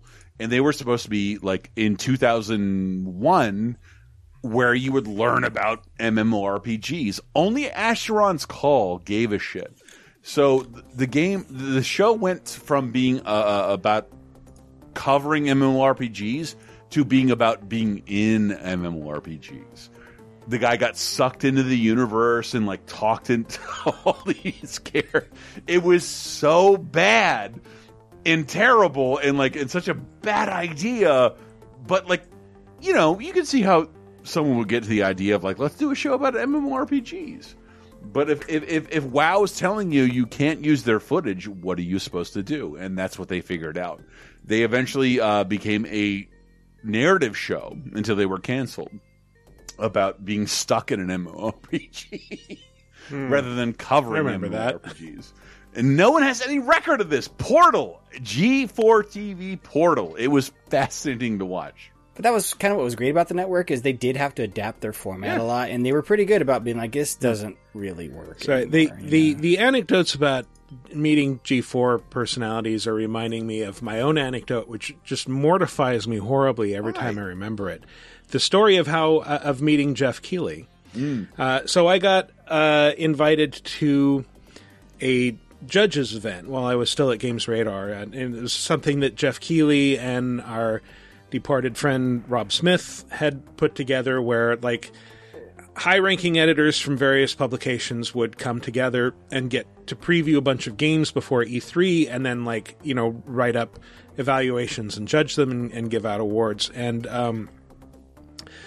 I saw this guy in the lobby. Is like, oh, he's tall, blonde. That's Jeff Keighley. And so I went up and was like, oh, hey, Jeff, you know, great show and blah blah blah. And so like a couple times he didn't really respond to me, but like, you know, a couple times that day, like I'd circle around and say, oh, hey Jeff, how's it going? And finally he looks at me and says, I'm Victor Lucas. I was gonna say, I don't think Keighley was blonde, dude. Yeah, they look slightly similar. You look at side by side photos; they look nothing alike. Nothing. No, but that is one of my greatest embarrassments as a professional. And Rob, God bless him, leaned into it and joked about it. Like, you know, he apparently heard about it and is like, "Hey, Michael, meet Jeff Keighley," gesturing at Victor, who he was talking to. I'm Rob. like, oh God, I miss Rob. So goddamn. Oh God. Oops. Yeah, oops. Happens. Happens. Oh well. Yeah, you just put him in his place, Mike. You're not as famous as you think you are, Victor Lucas. Well, I'm just an idiot. I didn't know anybody. Death of a colleague during all this stuff. It's like I really miss that guy. But more than anything, I miss like being paid a ridiculous amount of money. We were not paid well, but we were treated like first class guests wherever we went. Yes, and I'll never get that again. Never, never. Not without paying for it. Yeah. It's a weird thing. It makes you feel like a much more important person than you are. That you could show up underdressed to a classy party and like just flash your credentials like, oh, right this way, sir. Yeah, like I was invited to the Playboy Mansion. Like, are you sure you want to wear that Who Farted explosion t-shirt? Yes, I do. Yeah, I'm on the list. Yeah. It's a cool feeling being on the list. Yeah, which I never have been ever again. So what is your favorite G4 TV memory or sketch or show, assuming you watched it at some point? Let us know. Go to VidjagameApocalypse.com, assuming it's working. Answer into the comments for episode 494. Alternately, you can visit us at the official LaserTime community on Facebook. There'll be a thread there where you can answer. Or ping us on Twitter at VGApocalypse, and we will read the answers on next week's show. Anyway, that's been our show. Let's go with some plugs. Matt. If you want to be on the list, you got to go to patreon.com/lasertime. If you want to be on the Uber list where you get your name read out before the show, you got to subscribe at the $20 or more level per month. But if you just want access to a bunch of cool content, $5 is all it takes. $5 to get you in the door. That's cheaper than any cover charge at any place that I know of. That's cheaper than a beer at most places. So yeah, $5. That's all you need to do. That's per month. You get access to really cool content. Chris, why don't you tell them about some of the recent content you've been putting up on the Patreon? Because there's been quite a bit. Yeah, we've been, we did 80s in Depth, which we've been doing all summer. Friday the 13th and, I'm really drunk, so I'm slurring all this.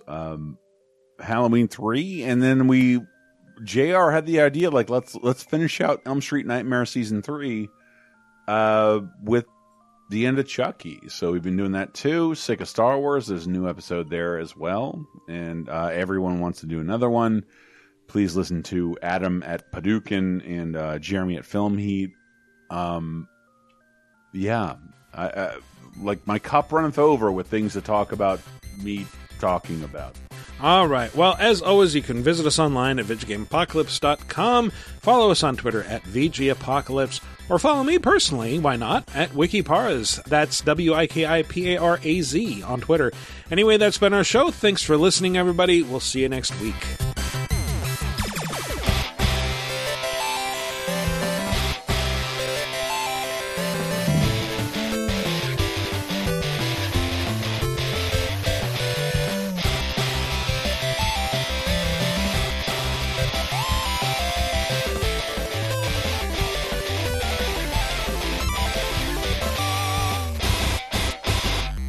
And Jesse Ventura makes me laugh and all, but he has... Oops, I forgot to grab the rest of that comment. He has Seymour! Yes.